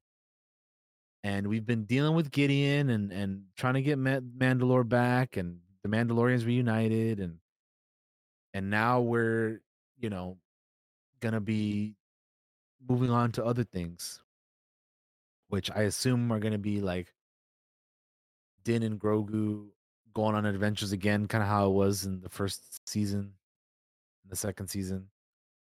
But yeah, I'm like really curious about where they go from here, you know, because obviously we know there are other shows connected. The Book of Boba Fett is also connected. Um, and Ahsoka's gonna be connected. Um, but yeah, that's yeah. I mean, I like the season. I enjoyed it. I do have some criticisms here and there, which we'll get to here in a minute. Well, we can get to that. We can get to the maybe negatives or criticisms or not so positive stuff. If you have nothing else to say about positive No, wise, we can move on. Let's move on to like some of the things maybe we didn't like about the season. Then. okay. So I will go ahead and start off with one big one that I think has to do with Book of Boba Fett and this and mine is I really wish that they hadn't reunited Grogu and Din and gave him his N1 in the Book of Boba Fett. I really wish they would have done it this season. Because not only would it have been more time in real life, but I guess also in universe too. Although I suppose him getting this, I mean, if anything, the ship is more of a minor thing. I think the reuniting is something that I wish would have taken longer because it just feels like it would have fit better here, and it would have like some of the criticisms we have about some of these other episodes. If we had gotten that instead of imagine if we had gotten that, like some of the Book of Boba Fett stuff this season instead of some of the other stuff, like it would have been so much better of a season, I feel like. But I guess that's something that is a a thing that I can't really complain about because like we already like it's not a part of the season at all. It's just something I wish that would have happened. But um yeah. In terms of like the actual season, I think that my right off the bat, I really enjoyed the first 2 episodes. But then going into that super long ass third episode that has like basically nothing to do. Well, I mean, not nothing to do, but like here's a bit of Mando and Bo-Katan at the beginning, long ass episode of Pershing and Kane, then back to Din and Bo-Katan at the end. It's like a compliment shit sandwich. Here's something good. Here's a little bit of shit. Here's some more good. You know. Although I don't think it's fair to be like this is shit. I don't think it's a little bit more. Shit. It's just, but it's just not as exciting. You know? It's not even that. It's just the fact that like it took too long. Like it was too long. Like it's the longest episode of the season, and this is what you put it for. Like I don't know. I don't think it needed to be as long as it did. Like some of that stuff, I feel like you didn't need to go out and show and talk about. Like I don't know about you, but I feel like for me at least, I knew that Elia Kane was not gonna be a goody two shoes all of a sudden. Yeah. Like you could know that she was still up to some shady shit. So for them to be like, "Oh, she's good now. We're trying to prove to you that she's good now," for an hour, and then like at the end she betrays them, and like basically, I mean, I don't know if he's dead or not by the end of that episode, but his brain is probably dead. You know what I mean? Yeah. So it's like you kind of we knew where we were going basically if you're paying attention, but you just decided to get there by going through a lot of time that I didn't feel was necessarily what you needed to do there. Um so yeah, I don't know. It's kind of again, I said in the stuff that I did like that I really like the world building and the New Republic stuff and all that was cool, but I feel like it took too much time. Like we didn't if they cut it a little bit more would have been better. And maybe like don't do a Book of Boba Fett and not like, put the main character in his own show for like 5 minutes total screen time. That would have been nice. So that's probably one of my bigger complaints episode wise is that one. It's not that I didn't like it again. It's just I don't know. I'm really like conflicted with that because it's like I don't hate it, but I don't love it either. Like they just I don't know. Again, all I can say is they really should have just cut it and like not focused on the uh you know a character that we knew was going to be bad and acting like, oh, they've actually changed. Yeah. But I think one of my yeah. criticisms, if I can fit in here, because I think it kind of has to do with yours a little bit. I mean, yeah, is go like for it. is like in the first season and second season, we have this like lens, right? We got this lens kind of like this, like how I got my hands, right? And it's really focused on these two things that are happening. This season suffers from an expanding lens, right? It's like it's bigger. And the thing that happens when you zoom out and get bigger is things get lost in the details a little bit. So, like, I think, and it's a criticism, yes, but I don't think it's a giant knock either. It's just like, I like how that those first couple seasons were really tight, really well managed, really well. The whole deal is just a tight story that they tell. And then this story in season 3 just got bigger, and that is both a good and sometimes a bad thing. Like, we got a lot of good from it, but we also got like a lot of bad from it, and so not a lot of bad, but we got some bad from it that we might not normally have gotten if it was more focused. And I lost what I was fixing to say. So we got like the cool part, which is like, here's a bigger focus on the Mandos, and here's Bo-Katan coming in to and being like a co-lead of the season or of the series for this season, and that's all cool. But we also kind of have to build up. We got to make room for this other stuff that's going on. We want to fit in like, here's what the New Republic's gonna having issues, and this is why they're kind of not gonna respond to this Moff Gideon threat. So we got to build that in an episode a little bit, and we build some of that in that season with in that episode with Dr. Pershing, episode 3, and so I think it's just like a suffering of just having a bigger scope as a whole. Yeah. So they that episode feels like, I don't know.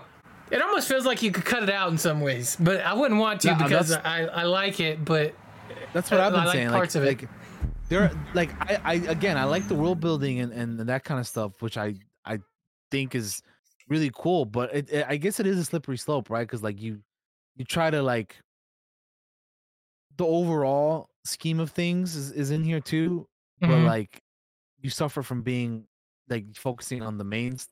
I don't know. It's really hard, man. But I feel like personally, I feel like there is some stuff in there that you could cut. Like, I think when you're meeting, like off the top of my head, when Pershing, after Pershing is done with his whole speech at the Opera House, and he goes to like the apartment buildings for all the people who have like, all the former Imperials or whatever. And there's like a table of people sitting down and they're all like, blah, blah, blah, blah, blah, blah, blah. Like, you could have cut that out. I didn't need that. Like, yeah, I don't need to hear from these guys. Like, you could cut it, but Yeah, but the thing I like. No, you go ahead. You continue, and then I'll add something onto that. I was just gonna say the only thing that scene is for really is like to introduce that Elia Kane is also in the same like housing structure. Oh, you're talking about that part. Is I in. got you. And it's like, well, you could have just done that another way. I didn't need to hear all these other dudes be like, What'd you like? What'd you miss? What do you miss from the cookie biscuits and the fucking whatever the fuck? Like, who cares, dude? Like, I don't know. I didn't really need to see all that. Like, so for me, there are parts like that I didn't really need. But yeah, I don't know. I thought you were talking about the part where they're at the opera house and then he talks to the dudes and the like higher up people. Oh no, I no, thought no! you were I talking like about that part because that part was cool to me. No, I was like, Daniel didn't like that part. I thought that part was neat. No. That part I did like. I see what you mean because how I worded it, but no. Yeah. I mean like. After he takes the taxi with the droid and goes to the housing. Okay. Yeah, I got you now. I got you. Yeah, I know. I'm picking up what you got now because I'm the same way as you. I feel like you could have trimmed that out. You may not necessarily have to cut it, but you could definitely trim it down a bit. Like that part just seemed kind of unnecessary. Like, yeah, it mentioned the fact that he likes the cookies, which is how she wins his trust over or whatever. Well, you could have done that another way. That I don't really give. Like, I don't. Who are these other guys that? Daniel, you want a cookie? Do you trust me more now? Let's go. Yeah, dude. But is it a yellow imperial biscuit cookie though? I don't know. It's a little. I don't know. Far fetched. It's a little weird, I guess. Yeah. Anyway, yeah, that part. No, I like the part where he's talking to like the pompous ass, like and they're like whichever, and they're so. He's like, oh, the Empire, the Republic, the rebels means nothing to me. It's the same, right? Can you imagine me serving? Yeah. Yeah. Like fuck, like shut up, man. Yeah. So yeah, stuff like that is what I would have been like okay with them you're not including in the episode. And then yeah, what else? I'm trying to think what other like maybe negatives or not some positives. I mean, I think another negative for me this season is just the episodes are too short, man. Oh, yeah. Too damn short. And again, they made the longest one. I'll be honest with you, the convert was my least favorite. And the reason why, this might be a bit of a contradiction, but because it's too long, I just wish they would spread the wealth to some of the other episodes. Like, instead of making that one long ass episode, fucking sprinkle in some time into the other episodes a little bit here and there. Make them all more kind of the same length instead of being like, here's one that's an hour long, and here's one that's half an hour, and here's one that's 40 whatever minutes. And I just wish the times were more consistent. I know I was listening to interviews. I was listening to a Dave Filoni interview, and he's like, "Yeah, we kind of like to do it a little bit more like quick and like what is like necessary and whatever and stuff to kind of fit the action and everything." But I'm like, man, I just like that makes sense. But at the same time, it's like I feel like you could. Some of these episodes feel like they're a little what's the word? They're a little sped up, like they're rushed. Like we have to get through these things within like a certain amount of time, it feels like, whereas like I felt like in the third episode, it's like here's a super long episode that I feel like could have been shortened.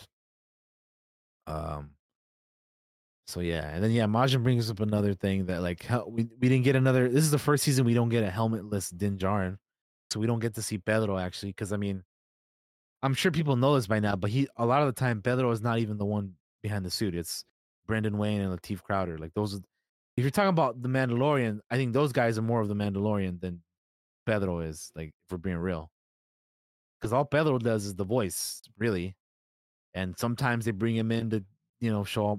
Put him in the suit, but most of the time it's Brendan Wayne and Lateef Crowder. So,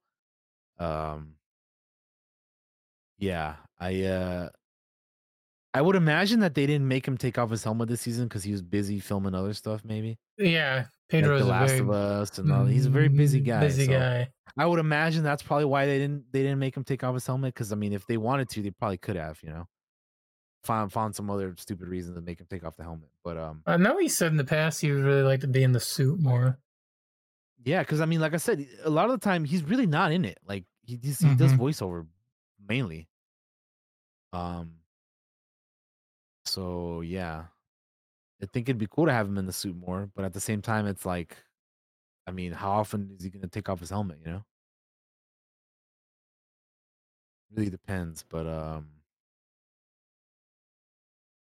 yeah, I'm trying to think of other things. What else? What else? What else? I mean, I don't really have too much that I dislike. It's just like there are some things that I don't really feel as strongly about, particularly episodes 3 and 6. Those are probably the two weakest ones for me. Yeah. I don't even disagree. I think those are, like, if it comes to me, I think I'm the same. And I think the issue with 6, if I can just jump in here on something that I think is too much, is like, yeah, go for it. They have 3 cameos in one episode, and that is a lot, and it really does kind of take you out of it a little bit. Like, as much, as much as I like everybody involved in it, it's like when they appear on screen, it's like, oh man, Jack Black, oh man, Lizzo, oh man, it's it's Doc Brown, like it's hard not to have your immersion broken, because we're in Star Wars, like, and it's like playing a game. It's like, I get it, like, these are these characters, but it's like, it's such a surprise that it kind of breaks you out of it a little bit. And it's not even like I hate the cameos. I don't hate the cameos. I just think they loaded an episode with too many. Like. Yeah, I can agree with that. Yeah, for sure. Like, I'm fine with Jack Black being in Star Wars. I'm fine with Lizzo being in Star Wars. I'm fine with Doc Brown being a fucking separatist, guy. Separatist Count Dooku fanboy. Yeah, like, but it's just like, it's all in this one episode. I was expecting him to have a bigger role, Christopher Lloyd, that is, because I remember before the season aired, like when the reports broke of him being in the next season, or this season rather, there was like talks of him maybe being like a Mandalorian warlord or something, and I'm like, yo, if that's who they get him to be, that'd be sick. But then he just ended up being just the character that he was. It's like, all right, well, that's cool. I mean, he's an old ass man, so he's not gonna be doing anything crazy, and I wasn't expecting him to either. But just like, I don't know, I was just expecting him like to be something more than just like the crazy separatist dude that has like a plan that like what was even his plan, dude? Like, he was gonna turn the droids against everybody there, and then what? Like, what's your end game, dude? I'm gonna sound like a bully and like picking on an old man here, but it's not. Some of his dialogue feels a little forced, and it's because he is an older gentleman. So I forgive it a lot for that, but man, it's really hard not to be broken out of it a little bit from that episode. And I don't even hate that episode. I just feel like it's front loaded. Yeah, with cameos. It's like, we got all these people that want to be in Mando this season. We'll throw them all in one episode. Like, it's like, sure, yeah. Respectfully to all my friends, it's like if I saw Majin sitting at a table eating a steak in Star Wars, I'd be like, I know that guy. I know him.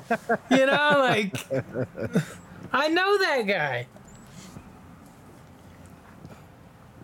Or if a Mando took its helmet off and it was DT under it, I know that guy. Yeah.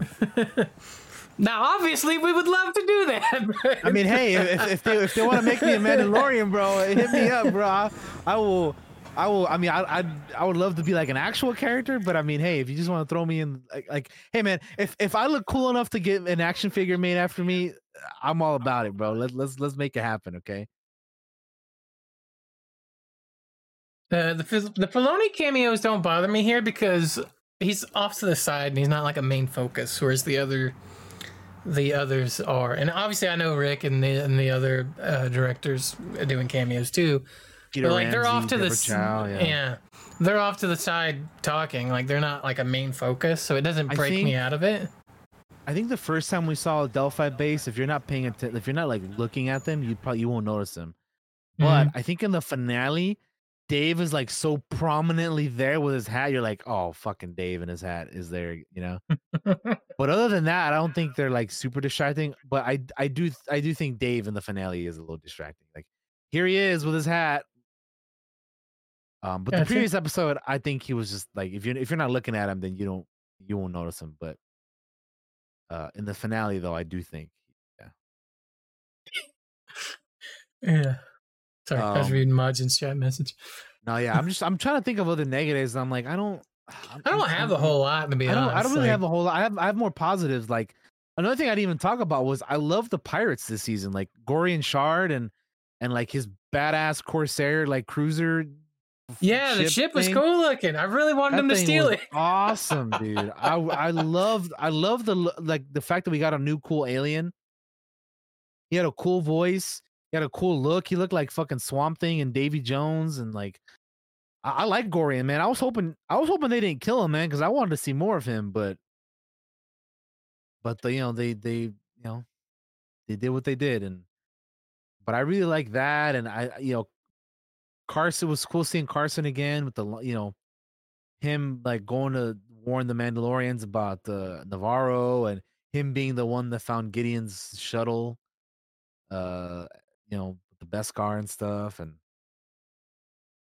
a lot of really cool stuff. Like seeing Bo-Katan with the Darksaber in live action again was pretty nuts. The Anzellans. And everything. We got the Anzellans. Yeah, dude, the Anzellans. Oh, no squeezy. No squeezy. They were fun to see. The booking. Yeah. No fix the booking. Yeah, I love seeing them again. They're always fun. Dude, Grief Karga being such a flex master that he needed to have 2 droids carry his cape. Like So what good. a fucking guy, dude. This dude. His outfit's so cool too.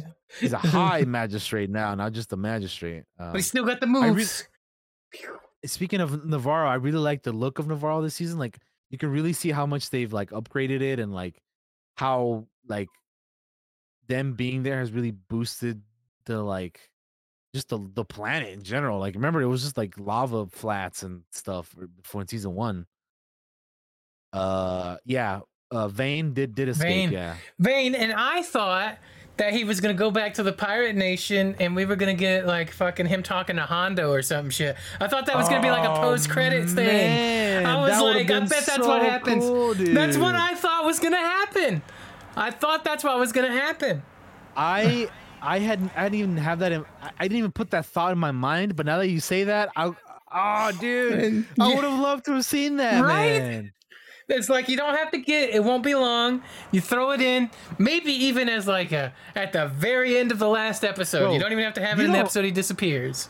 You don't even have to have show Hondo. You can just have his voice or something, man. It would be so good. Oh man, I'm upset. They didn't include that now. God damn it, Josh. Oh, it's so cool, man. I know, right? Damn, yeah, that was. But also, I was gonna mention about Vane, the guy who escaped. So Star Wars Celebration was a thing while this season aired, and they showed him in the footage of Skeleton Crew, so we know that Vane is going to be in that show. That's true. So he's going to be coming back for that, which will be interesting. Yeah. What else was I going to say? That like, I'm just trying to run through other cool stuff that happened this season, like those like flying creatures that they had to fight on the planet where they had to save Ragnar. That like gator croc turtle thing that they fought was really cool. Like when the Mandalorians are training, that was dope. I like all the cool monsters we got this season. Yeah, I love creatures. Seeing the like aerial space combat, like with Din and the N1 fighting the pirates and stuff. That was awesome, dude. We got quite a bit of space combat, or just aerial fighting combat. Yeah, it was like atmospheric and in space. It was awesome, dude. I loved it. Loved it. The gauntlet doing work, and speaking of the gauntlet, dude, the TIE interceptors and the TIE bombers blowing up Bo-Katan's home and shit, and like when they're like going after him, and then you see a swarm of TIE interceptors flying.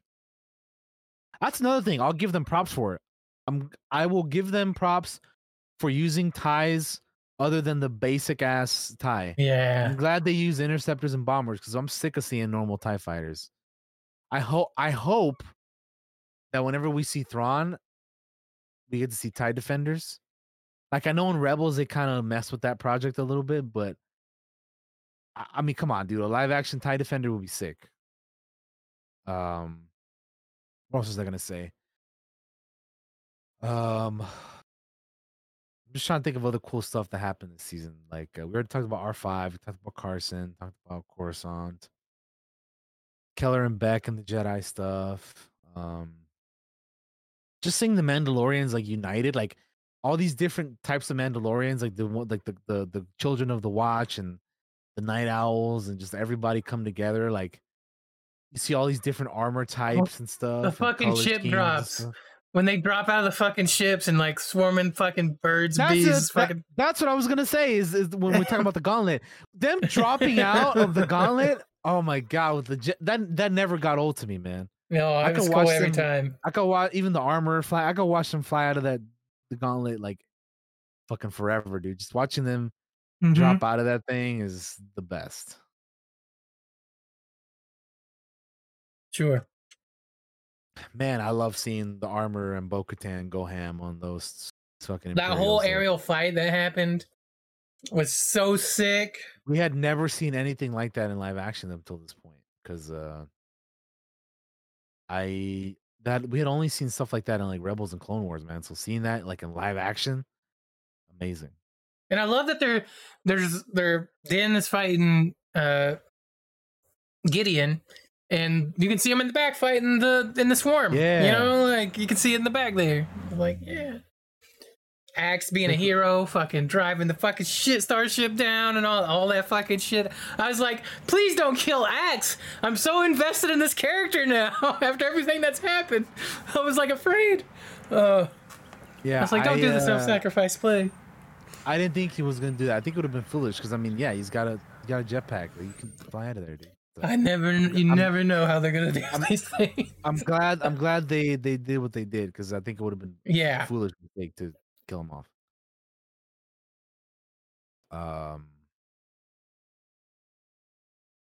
Yeah.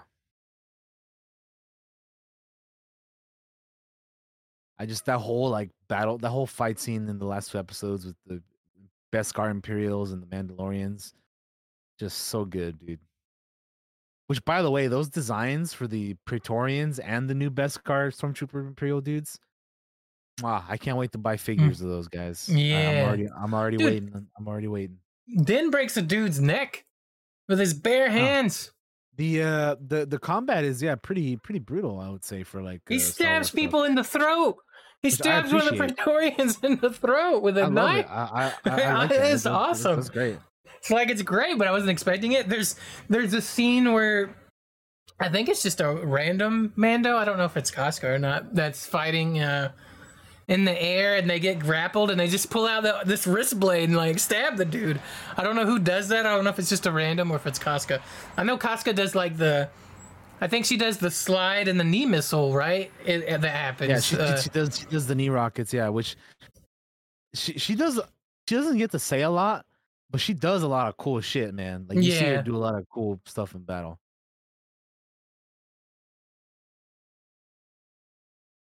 So yeah, that definitely is like just seeing the Mandalorians in action. It was rando Mando. I think and then so like too. seeing that there's at one point like this reminded me of when they were fighting the pirates. Remember that one Mando that just flies on top of a pirate ship and like takes it down and like flies off like a badass, bro? Like who's that guy? That guy's cool, man. Fuck Mandalorian. So dude, that when they're fighting the pirates too, like they just whoop those pirates asses, man. I think that's the thing I think that's a good thing. I think it's a thing they want to show is like, yeah, Din's a badass, Bo-Katan's a badass, the armor and Paz and Axe and Casca, they're all badasses. But so are these Mandos. You don't know their names. They're badasses. Remember, they're the same. You know, they're highly trained, weaponized mercenary killers. Yeah. Remember, Don't they forget should that. be. They should all be that badass. Like that's why I'm glad that they showed that because yeah, like they're fucking Mandalorians. They should all be that badass. Like these pirates, like I think they did kill a couple Mandalorians, but like it wasn't until they brought out like the big guns and stuff, right? Like Yeah. just seeing these guys on the street normally, this is nothing, dude, for a Mandalorian. Like there was at one point a dude like brought the wrist fucking wire out and like choked the dude out or like dropped him to his knees and like shot him in his head and like the Anzellans are over there cheering and shit and it's like, man, that was just it was cool to see like the Mandalorians wreck shop on enemies that they should have wrecked, and they did, you know. And it's just it's cool because again, like not only should the main characters be badass, like no any normal Mandalorian should be badass because they're fucking that they're Mandalorians, dude. Like they should all be out there whooping ass like it's nothing, right? Like that is their culture, that is them. Like they should, you know. So sometimes it kind of bothers me when like they shoot one and they kind of like die easy. I'm like, well, I get that you have to have red shirts, so to speak, but it's like make a little bit more effort to kill them. Like they shouldn't be this easy to kill. You know what I mean? Yeah. So No, I stuff like agree. that kind of bothers me. But like at the end of the day, whatever. But yeah, it was just. Oh, and we didn't even talk about the fucking Skinny Pete Mandalorians, dude. Like those Yeah. guys that were trapped on Mandalore for who knows how long.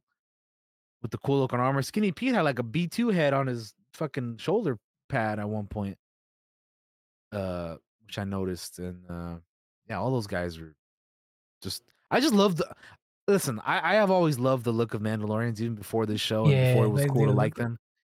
For as long as I've been a Star Wars fan, I've always loved Mandalorians. I mean, it started with Boba Fett, and then it went to Django, and then it went to fucking Canderous and Jaster and all these other guys, and here we are, man. So Mandalorians have always been cool to me. So anytime we see a new one, I'm like, man, that's awesome. I was gonna say also- something. I forgot though. Oh man, You go ahead. I'll try to just- remember. Beskar the Beskar, man. Like just Beskar fucking itself up, you know. I remembered. The Darksaber got destroyed. I don't even think we've talked about that. We haven't. I was gonna bring it up too, but yeah, I'm glad you did because, yeah. So that's a huge thing this season. Is Yeah, the Darksaber? yes. I was like, oh my god, it got destroyed. I was not expecting that when him and I wasn't Bo-Katan were either. fighting. When Gideon and Bo-Katan were fighting, and he just like crushes it. It's like, you what? Mm-hmm. Because I've seen people be like, oh, they could just rebuild it. I'm like, I don't know, dude. Like, do you like? People don't realize the history and the just how old of a lightsaber that is. Yeah. Like, for those of you who don't know, you haven't seen Rebels, the Darksaber was created by Tar Vizsla years ago, because he was the very first Mandalorian Jedi. And after Tar Vizsla died, the Jedi stored the Darksaber in the Jedi Temple. But at some point in galactic history, the Mandalorians broke into the temple, stole the lightsaber, and then basically we see Pre Vizsla with it in the Clone Wars. He's the guy of the first guy we see with it. And then from him it goes to Maul. And then from Maul it goes to trying to remember Clone Wars and Rebels. I know Sabine has it at one point, Bo-Katan has it at one point, and then obviously we're back to Mandalorian. We're like, Gideon took it from Bo-Katan, and then she had it again. But there's a lot of history to that lightsaber, and it's like, wow, they really just destroyed that. Like they really destroyed it. I would hope. I mean, I don't even know if I want to say hope, but like it would be cool if they rebuilt it. But at the same time, it's like, man, if it would kind of take away from that moment if they did, you know. Yeah. So I'm kind of. I mean, it would be hard for me to be like, man, they could just rebuild it, you know, because it's such a historic, huge significance thing. But also, I kind of like story wise that it's destroyed because now they don't have to be so hung up on if you hold the dark saber, you're the ruler of Mandalore, right? Yeah. And this goes into the whole thing of like Bo-Katan saying, or everybody saying like, or actually it was the armor that said this, right? That the Mythosaur was gonna bring in a new dawn for Mandalore, like a start a new era, Yeah. you know? So I feel like with them choosing Bo-Katan as their leader, even though she did have the dark saber, she doesn't have it anymore. It's gone, but they're still sticking with her, and she's gonna be the leader to bring in the new dawn or the new age of Mandalore. And we're gonna see the Mythosaur and the Mandalorians rebuilt. They're gonna rebuild some Sudari and just all of that, right? So I kind of like it for that story reasons for that. But it's kind of a bummer because I really like the dark saber, man. It's a cool weapon, Yeah. but at the same time, it's like story reasons. Yeah, I think it was an interesting move to go with it that way because yeah, now people don't have to get so hung up on who wields the dark saber. Now it's like we get to choose who we want to be our leader. Yeah. I think Kind of deal. So I said this in voice chat is like, I think that like the parts will end up being used. I really do think they'll end up going to Grogu, but I don't think it's going to be the dark saber anymore. I just think it'll be yeah. like his thing, for the most part. If that even happens, who knows? I just kind of feels kind of weird to have this thing and it's destroyed and then we never see it again. Like maybe they put it in it belongs in a museum because it's such a major right? Put it in thing. Once they rebuild Mandalore, they can put it in the Sundari Museum or whatever and be like, "This is remember when we were so hung up on this thing? Here it is." And also like going back to your point of like reusing it for Grogu's lightsaber.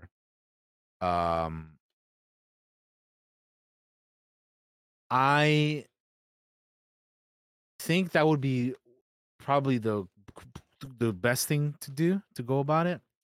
Like save the parts for Grogu, and then like whenever he builds a lightsaber, have him use him for that.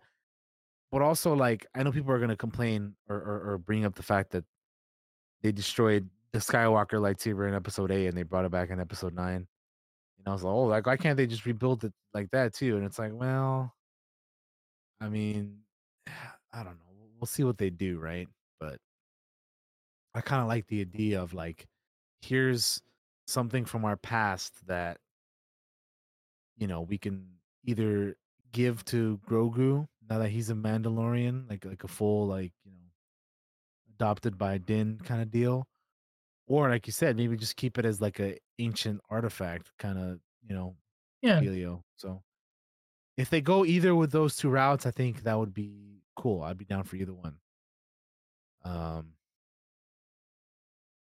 But yeah. Yeah. I think a lot of the complaints I would have had kind of got knocked out in the last two episodes, like I was a little bummed that Din kept losing stuff. All the way up to the point where I realized this motherfucker don't need nothing to whoop ass, right? Like, and anybody that's like, and not only that, him and Grogu take on 3 Praetorians, right? And not only and Bo-Katan does not defeat Moff Gideon on her own. It takes all 3 of them to beat him, right? And like any complaint I would have had got like, because it would almost felt like almost too broken at times if like this one character can beat this one person that's like the super robotic suit. And I say the same thing for the Praetorians. It would have felt a little weird if after Paz's sacrifice, Din would have killed them all 3 on his own, or Grogu would have killed all 3 on his own. But them working together works better. Yeah, which they make a point to not have it be that way, because remember when what's his name, Din is fighting Moff Gideon, and then like the Praetorians show up, they're whooping Din's ass. Like, part of me was like, why don't they just stab him like they did with Paz? Like why don't they just do that? But I guess the way that I had canon that was like, Moff just wants to see him suffer, and they just like keep fucking with him. Like don't kill him just yet. But yeah, they do it. They are whooping his ass because like I mean the Praetorians are like Jedi level threats. I mean we saw them in fucking The Last Jedi, go up against Rey and Kylo and like these guys are like the precursor to those other guys, but still, like these guys are a big deal, right? They're a big deal. They got their own theme song when they enter the scene. Yeah, and they enter like a fucking boy band. They walk in the scene wearing the same suit, and they're all like on the same page and everything, looking badass. But yeah, they make it a point to be like, no, dude, like Din needs Grogu because he's getting his ass whooped right now by these guys. And it isn't until like they work together that Grogu force pushing him to the ground, pulling the weapons away, like that they're able to work together, and Din's able to stab one in the neck and like shoot one in the foot and then the fucking neck or whatever. And like, yeah, it ain't easy, man. Like, they gotta work together to make this happen. Yeah. I was kind of hoping Din would take one of their weapons, like just permanently. Like, I hope he has a sword somewhere, just in the back of his house. It's like, this is mine now. He's taking weapons from. Yeah, because that was like the whole final battle. He's taking weapons from everybody he beats to beat the next guy. Yeah, I mean. Yeah. So yeah, I guess we like season 3, DT. I think we like it. I think we do, yeah. Well, now that being said, I would like to go. I'm gonna go ahead and share my ranking of the. Go right ahead. Not only this season, but like all 3 of the seasons. How I feel about how I would rank them. So I'm gonna let you guys know about that. So from episodes 1 to 8. We have, this is my personal ranking of each episode. So my number 1, or actually, should I start from the bottom or the top? It's up to you, my guy. We'll start from the bottom to make it more interesting. So at number 8, again, this is purely my least favorite episode. We're going from least favorite to favorite. So my number 8, at the bottom, I have chapter 19, The Convert, which is the 3rd episode of the season. I talked about it why earlier. It's too long of an episode that I wish they would have spent more time with on other episodes. Yeah. It kind of goes away from the focused story that we have, and see, this is where I'll get conflicted, because like I do like them focusing on the wider galaxy wide stuff, but I don't know, man. I guess I didn't really like the way they handled it in this episode as much, because I like the world building and I like the New Republic stuff and all that, but I don't know. I just wish they would have handled it differently, I suppose. And Eli King, like I knew she was bad. Like, come on. Yeah.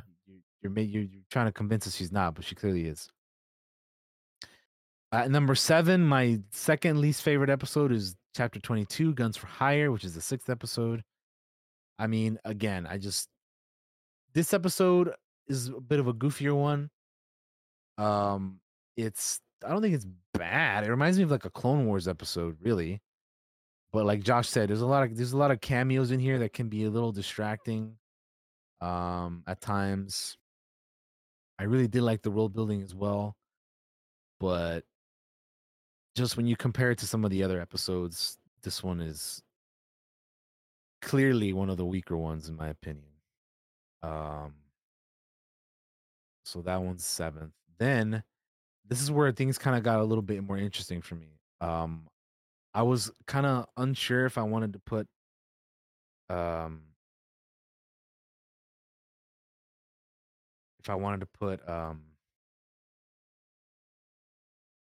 the first or the second episode here, but I think I put the second episode here. Mine's a Mandalore, which not even that it's just a bad episode, but it's just like I just like the first episode more because it kind of set up the season and it brought in the Anzellans and like, it just it had more of like, I don't know how to describe it really, but it kind of, like I said, just sets up the season of what we're doing. And then the second episode, The Mines of Mandalore, is kind of like, all right, we're going back to Mandalore. And it was cool seeing that. But like the whole like spider eye droid thing was kind of weird. I don't really know what's up with that. I just spent that whole time trying to figure out what the fuck that thing was. Like, I want to know what it is. It was like taking blood from Din. And I'm just like, what? Like, I don't know what the deal with that is. So I would probably, even though it was cool to see some of that, like it's cool that we got to see Pelly again, and you know we got R5 with us on the trip now in this episode. But I don't know, I like it a bit less than the first one, which is my next one. And number 5 is the first episode, chapter 17, the Apostate. I just like how it sets up the season, and we get the Enzellans, and you know, trying to, you know, get IG up again, and it just, I don't know, I just like the way it started off the season. And then for my 4th episode, I have chapter 4, which the main reason I have it up here is because of the flashback stuff. Like that to me is the best stuff of the episode. Like the rest of the episode is not bad, but like if we had more of the fucking flashback stuff, this episode would probably be higher for me, to be honest. But I got you. But I really like that. I really love seeing Keller and Beck and the, you know, Operation Nightfall and all that stuff I mentioned earlier. Really, really good. Really, really cool. Then for my number 3 episode, I have The Return, which is the finale. I think I have that one as my number 3. It took me a few watches to kind of put it up here because I'll be honest with you, I had it lower upon first watch because it just like at the time felt like I don't know. It's just like I said, it's just not as a bombastic of an ending as some of the other seasons, right? Like, and it doesn't have to be, but it's just like it was a good episode, but I don't know. I felt kind of like I wasn't as strong on with it at first, I should say. But eventually I rewatched it a couple times, and now I have it up to number 3, and it is a really good episode. But I still liked a few more episodes more than that one. Which, at my number 2, I have episode 5, The Pirates. The Pirate is my second favorite episode. I really like that episode a lot. I think it's one of my favorite episodes of the entire show. Again, I love Gorian Shard and his pirate gang and the Corsair ship, and the fact that we get to see like all the cool stuff we see in this episode, and you know, Zeb, and like, oh man, just so cool, dude. Like so just added a little bit more world building with Coruscant and New Republic, and I think this is episode Tim Meadows shows up in, and like it's just I really like this episode. It's one of my favorite episodes of the entire show and of the season.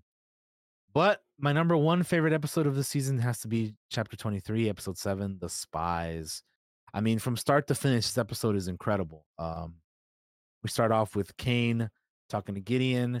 Then Gideon talks to the Shadow Council. We get a Thrawn name drop. We have all the badassery that we get to see. And then our boy Paz Vizsla makes the ultimate sacrifice.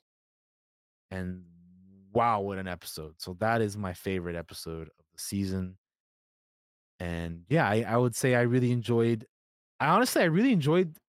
the season, but I would say those last 2 episodes kind of like it's weird because I don't not like them. They're just like compared to the rest, I just don't like them as much, you know? I got you. But those are my rankings for the season. That's how I felt about it. I really like rewatched some episodes to kind of like get the ranking better because when I first did this, I had it a completely not completely different order, but I had some out of order. But I changed it up here now, so that's how I would rank the episodes this season. And then, if you're curious about how I rank the 3 seasons, personally for me, I would put season 2 at the top, season 1 next, and then this season is probably at the bottom for me. Which again doesn't mean I don't like it because I just told you I did, but I think that's those 2 episodes there kind of take a hit for me there.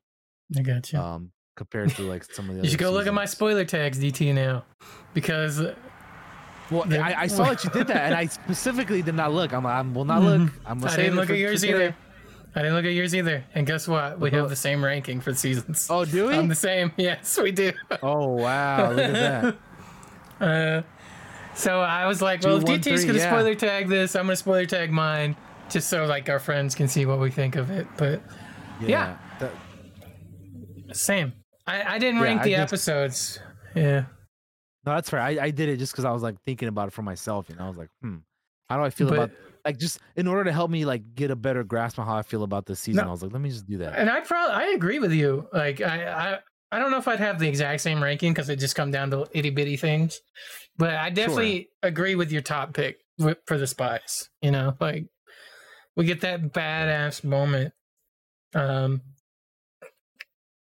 And do you want to explain why you rank your seasons your way, or did you say exactly what it is about each season that made you rank it that way as a total? No, I haven't. Okay, go ahead. For me, like season 2 is just like it's hard. It's gonna be hard to top season 2, man. Like it is. Like there's just so much in that season that is like it's kind of unfair to the rest of the seasons because it has years of anticipation of things that we were waiting on. Like we had been waiting for years for Boba Fett to return, right? Guess what? He's back. We were waiting years to see that Luke. Guess what? We got to fucking see it after years. We were waiting on Bo-Katan live action. Guess what? She's here. Live action. Bo-Katan. And Ahsoka. And we got to fucking, actually, no, this is not even this show. This is Book of Boba, I guess. Never mind. I can't count it for season 2. But all these things that been waiting for years, like it's kind of unfair to the rest of the show that season 2 had a lot of firsts that we had been waiting on.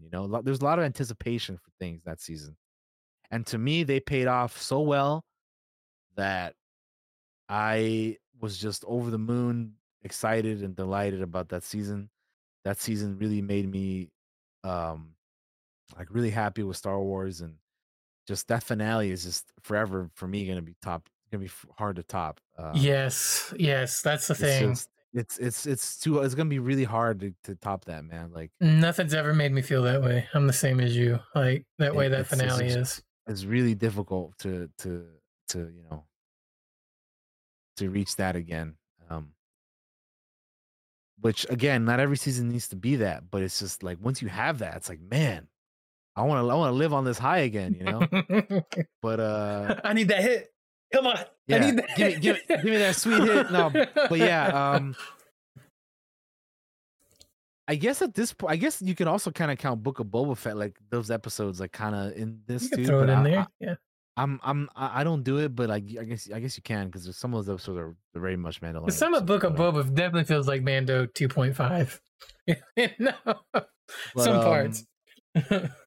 Yeah, so yeah, season 2 for me, that's why it's at the top. Like it's just there's so much Star Wars goodness. Like they made a good Star Wars soup, and we ate deliciously that season. And then season 1. I like the freshness of it, of like, here's this dude, that Mandalorian dude we're following, and he's, saving this baby from being, taken away by the Empire for nefarious, deeds and stuff. And like just building up like the characters that we got to see in season 1 that we now love, and just like setting up the whole show as a whole. I really like that. And then yeah, season 3 just, it was good, but I think I do, and upon rewatch, I would enjoy the other ones better. So yeah, that's kind of why I have them the way I do, 2, 1, 3. Another thing we didn't even mention was the Purrgil. We got to see the Purrgil in this season. Yep, we sure did. Which another Rebels reference. Which, by the way, for those of you out there who have not seen any Clone Wars or Rebels or anything like that, and you're going to be checking out Ahsoka, I would strongly recommend watching both of those before Ahsoka. But if you can only choose one, I would recommend Rebels.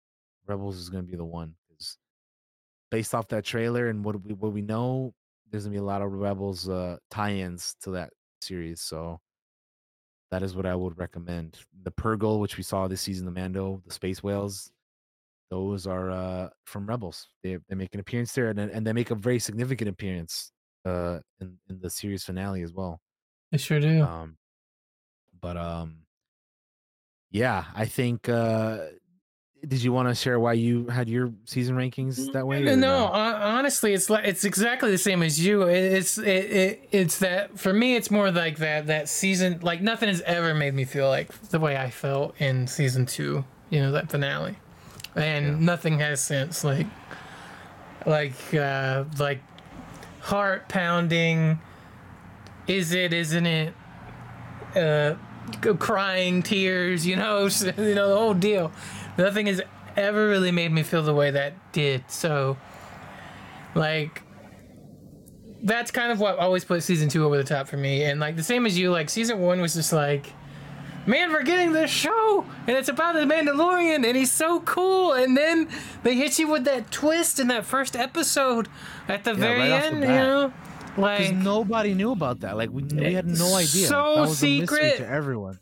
Like it's and season 3 is a victim of its own success, and that's why it's kind of like at the bottom tier. And even then, it's still good. Like I still enjoyed the vast majority of it. Exactly. Yeah, exactly. I agree with that for sure.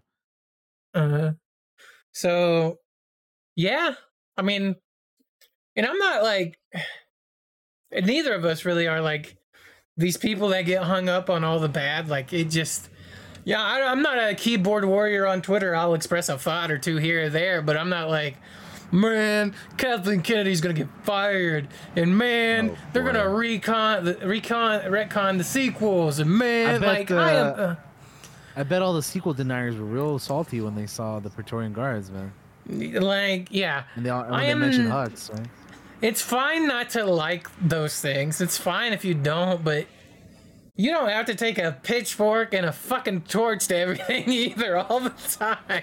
My issue with those people is like they hate everything from the sequels. Like I wouldn't consider myself a big sequel fan, but yeah, I like when they take things from them and make them cooler or use them in other ways. Like the Praetorian Guards, I thought they looked bad. I think they look even cooler than they did in the movie.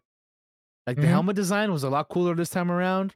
It was cool seeing them like, you know, they killed a major character. They killed Paz, bro. Like they did work. Like seeing them mention Brendel Hux, you know, which is Armitage's father, which Armitage Hux, you know, General Hux from the sequels. Like I like when they like, you know, take things from the movies that in my opinion were not as good, and use them into the story now to like, you know, do other cooler things with them. But I just hate when people are like, if it's from this, then that means it's shit and it sucks and I hate it. It's like, shut the fuck up, dude. Like, shut your mouth. Like, man, I just don't get that. Like, hating every little thing from like stuff you didn't like. Like, who cares, bro? Like, just be happy that they're trying to make it like utilize it in a better way this time. You know what I mean? That's just how I feel about it, though. I'm just sick of people bitching about this. Just the other thing I was gonna mention is like, it's fine not to like those things. That's totally okay. You know, you can have your criticisms. That's cool. You don't have to piss on anybody else that's having a good time with it, though. And you don't have to be cruel and ugly to them if they're enjoying this thing that you don't enjoy. Like, you don't have to be a terrible person to them. Just be a human being, and like, you can agree to disagree. I do it all the time. There's parts about Star Wars that even DT and I don't agree on, but we're still like best friends, you know? It's the same for me and Majin in the chat. I'm sure there's things in Marvel and Star Wars that maybe we don't agree on. We're still really, really tight brothers and friends, you know? Like, the whole Discord community I'm a part of is like that. Like, there's things we don't agree on. We're not cruel to each other about it. Like I've seen a lot of on the internet. Like, just try to be a good human being and try to be understanding of people. I know I'm asking a lot. I know I am, but like, it's really not hard to be, you know, understanding of somebody and why they might like a thing. Like, and I understand why some of you might not like a thing, you know, but I don't hate on you, and I don't think you should be going around and hating on other people that find enjoyment in those things that you don't. And that's all I wanted to say. It's a plea. It's like, can't we all just get along? You know? You don't have to be a toxic jerk all the time just because you don't like a thing. I know that's like the first thing we go to because we're on the internet and we don't have to look at somebody when we're talking to them, and it's very easy to be just toxic on there.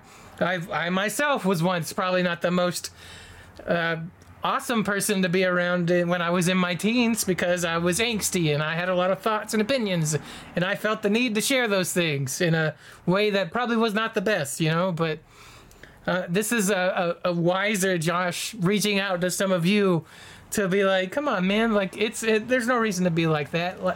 Star Wars can be fun for everybody, even if the thing that's happening at the moment might not just be for you. That's all I wanted to say. Yeah, I mean, I think, I certainly have come to the realization that not every single Star Wars thing is going to be for me. Once upon a time, it was. That's why I was kind of a little bit like, you know, the sequels and some other stuff. I'm like, man, I was super, super disappointed by it. But I don't know. I think once you realize that not everything is going to be for you, I think you'll be could be better off for it. Yeah. It is my belief that you should focus on the stuff you do love and not the stuff you don't love. Because why would you even waste your time speaking on things you don't even care about, man? Yeah. Like, just focus your energy on the things you do like and spread more positivity instead of more negative. There's too much negativity already out there. That's why, like, I don't know if you guys remember, like, but like years back, if you go back and watch some of our old Clockwork Cantina podcasts, some of our previous episodes, once upon a time, I was like, oh man, we're going to do a big episode on the sequel trilogy and talk about, you know, what a big missed opportunity it was. No, I don't really care. I don't care anymore. I'm over it. Once upon a time, if we had done it like a few years back, I would have loved to have done an episode like that. But to be honest with you, I'm just at peace and I've accepted that those movies are not for me. I don't think they're like, you know, I basically I have my feelings on them, but I don't care to, like, you know, talk about like all the different things that they should have done or they could have done or whatever. Like, it's just, obviously I would have loved for them to have done a bunch of different things to those movies, but I don't care enough about it anymore to like do a whole episode on it. It's like, whatever, man. Like, hell, I have a thing from this episode that I don't like that we mentioned.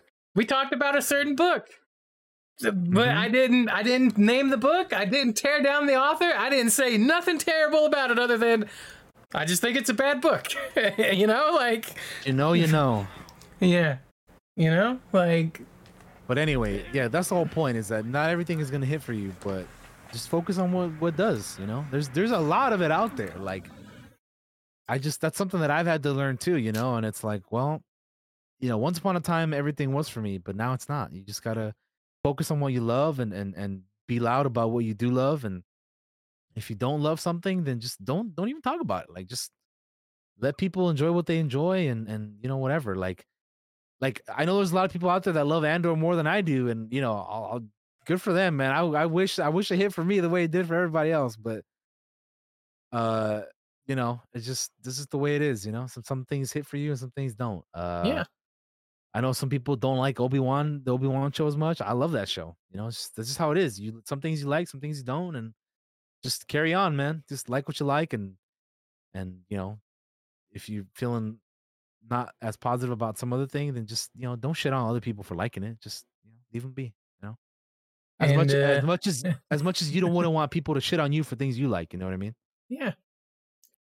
And if you got a better idea, go put it in a tabletop.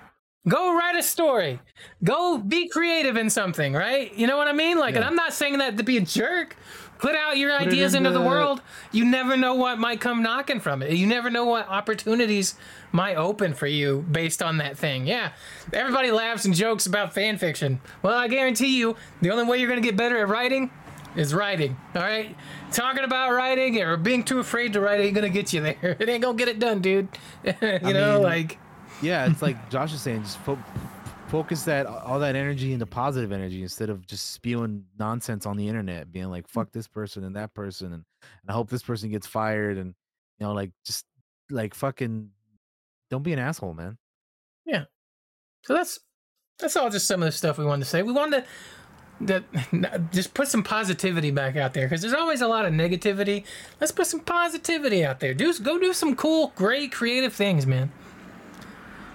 DT, I think that's a good note to end on, my friend. Just some good, positive. The only other thing I wanted to mention really quickly before we end is the future of where we could go with this show. Yes. That's the only last thing I wanted to bring up. Mm-hmm. We kind of mentioned it briefly, but I wanted to bring it up again. Hit it on. Let's do it. So, like I said earlier, I think we're going to be going off. I think we're going to be having a time jump because this season wrapped up nicely, had a happy ending. Din has adopted Grogu, and his name is now Din Grogu, which I'm a little confused about that, by the way, because I thought he was going to be called Grogu Jaren, but I guess it doesn't sound as nice and neat as Din Grogu. But why take his first name? I'm confused about that. I hope they explain that in the future, because I am like genuinely like boggled at that. But I think we're going on a time jump. I think Moff Gideon is dead. Unless, I mean, listen, would I be upset if they bring him back again? No. Because again, I mentioned this earlier, Giancarlo's a great actor. We know he made clones.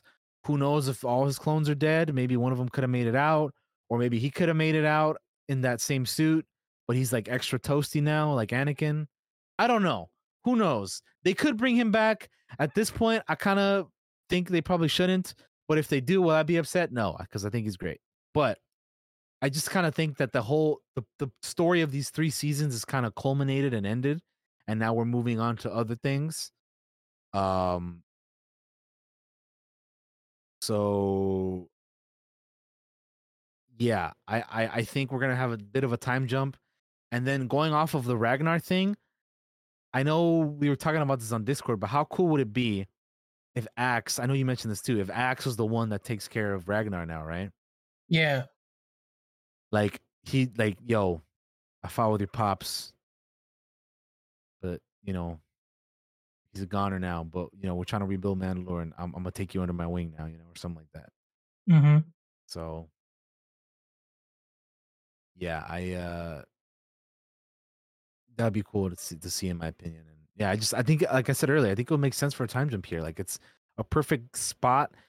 The previous 3 seasons have all been kind of back to back to back. And everything's kind of been following the whole Gideon and his cloning, and with Grogu, and like I wonder like what the next evolution of these characters is gonna be. Like, are we ever gonna find out the armorer's name? Probably, right? I would imagine so. I hope so. I feel like we will. I would like to see her name. I would be cool if we got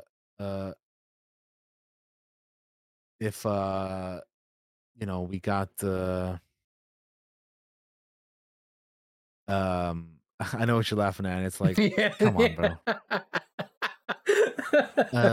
Anyway, we'll talk about that later. It's just, for those of you wondering, it's something in the chat that like somebody came in and hadn't seen the whole season. I'm like, come on, it just cracked me up. That's all. But yeah, I hope next time we jump into the next season. First of all, I hope we don't have to wait too long. I hope it's next year, 2024, and then if there is a time jump, which I hope there is, I want to see like maybe.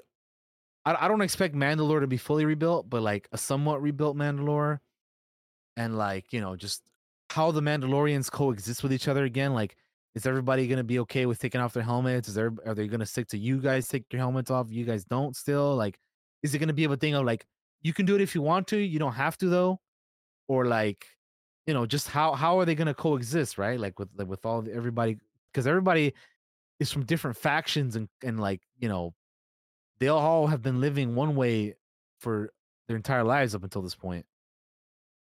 So yeah, so stuff like that'll be interesting. I wonder what kind of adventures Grogu and Din will be up to. I have a feeling like it'll be more like season 1 or season 2 of them just like going out on adventures, and we're on this planet, and kind of we're going on this planet kind of deal. But hope we see more of Carson Teva as well. And yeah, I'm sure we'll get more New Republic stuff. But yeah, it makes me wonder like what we're gonna be dealing with, in the future. But yeah, any speculation or any thoughts on where we could be going in the next season, Josh? I don't know really, man. Like I kind of already gave what little I had earlier, for how things might end up, and I don't know. The big thing for me is like, if we don't have Gideon, what kind of is going to take that antagonist role a little bit? Like, if it's going to be like kind of villain of the week type stuff, or Yeah.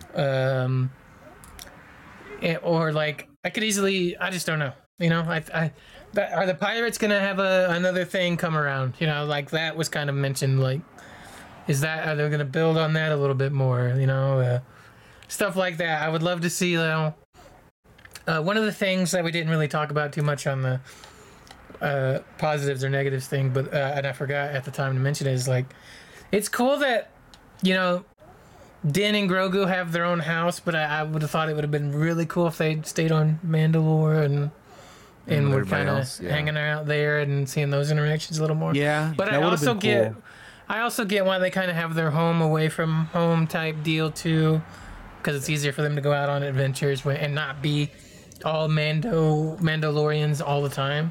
So I get it, but I thought, man, that'd have been cool. Like, I want Grogu and fucking Ragnar to be like big good homies.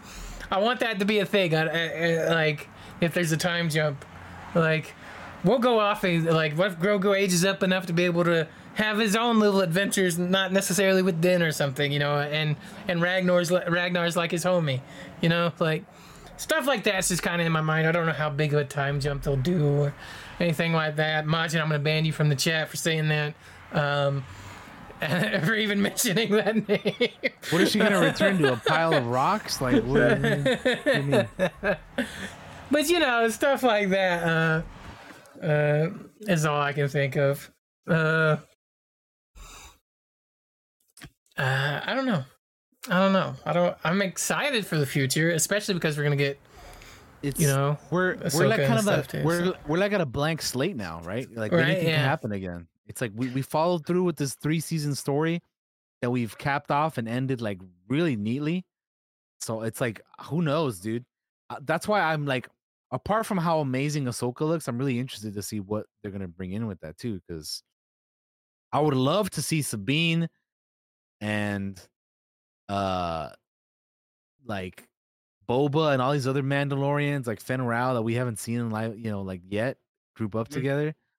That'd be sick, dude. Like, I want to see them all, like, reunite on Mandalore or somewhere, just have all the Mandalorians together, which probably, now that I say that, it's probably going to be the Dave Filoni movie that we're getting, maybe. It'll be like the Avengers Endgame of the Mandoverse.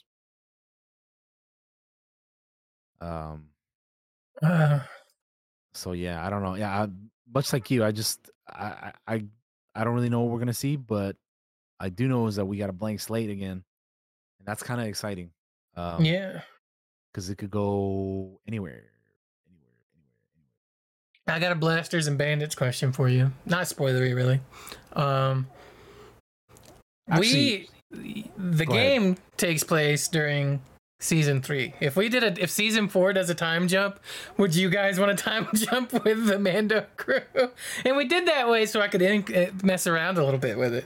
Yeah, well, is that something? Actually, it's interesting that you bring that up, because I was also curious, like, now that the season's over, like, how does that, like, because we started playing like during the season, and now that it's over, it's like, how does this affect like you're in the planning of like what you want to do with this? Now that you know all of the season is Your out. boy has to really not fuck up. That's what has to.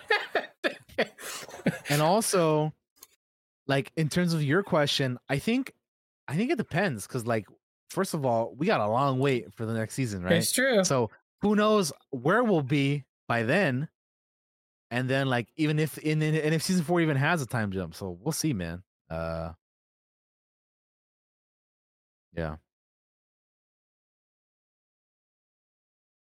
Yeah, I don't know. I was just thinking about that when we were talking about the time jump. Think about, yeah. Yeah, we'll see. We'll see. All right, DT, any closing thoughts? Anything else you want to talk about before we wrap this son of a gun up?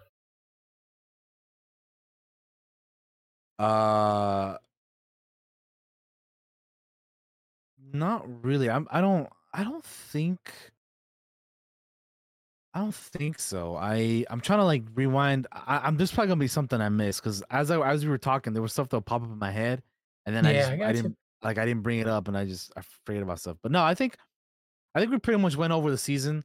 Again, I really enjoyed it overall. I think there's a couple episodes that were kind of which again I don't really hate them, but they're just weaker. And then yeah, I would place this season as probably at the bottom for me of the three, but that doesn't mean I didn't enjoy it. There's a lot of really good stuff that this season introduced and brought in and did, and I'm super excited of the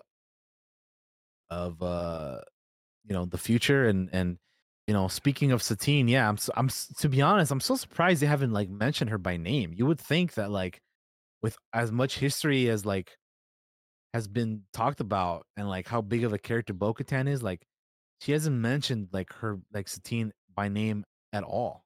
Like I know even it's once. interesting she mentions her father, but she doesn't mention Satine in episode. That's so. two? I'll be honest with you, that's a little bizarre to me. Yeah, it's episode 2, I think.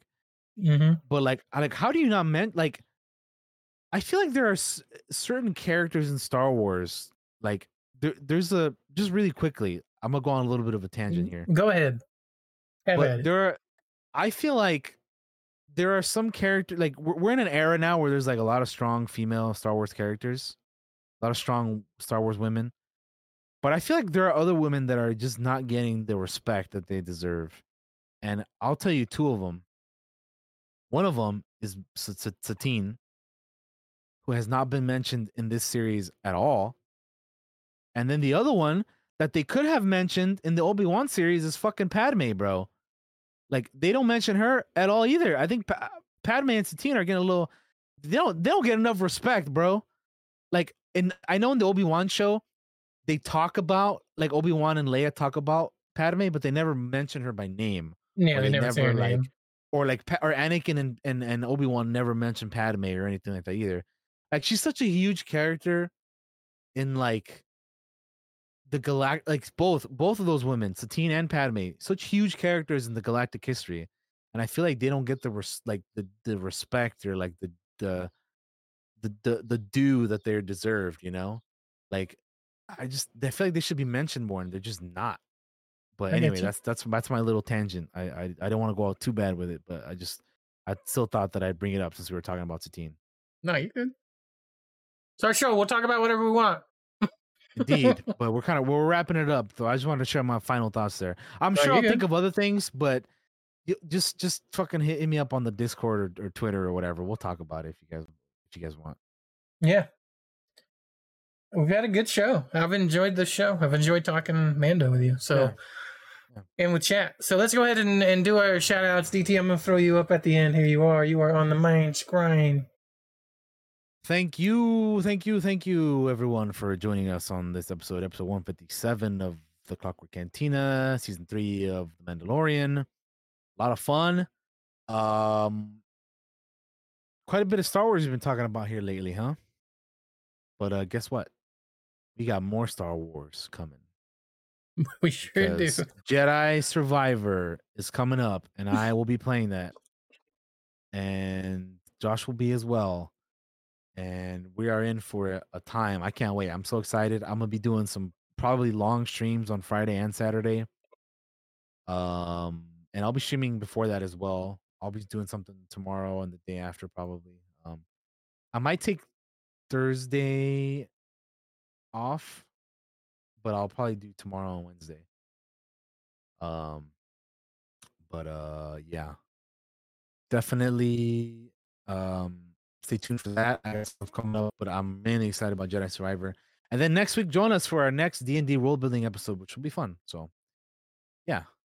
Have a good one, guys. Thanks for watching or listening. See you next time. May the Force be with you. Bye-bye. All right, guys. Thanks for watching this episode about Mando. Shout out to my co-host, DT3, one of the best friends I got, and I love talking Star Wars with. I have a whole laundry list of things to go through. Heroes and Fables. Make sure to follow the Heroes and Fables channel if you like Blasters and Bandits, which is a tabletop RPG Star Wars game that we play. DT is one of the players. I am the DM, and we have some other of our great friends from the Discord on that channel. Twitch.tv/Heroes and Fables. Go check it out. We're going to do a lot of tabletop stuff over there in the future.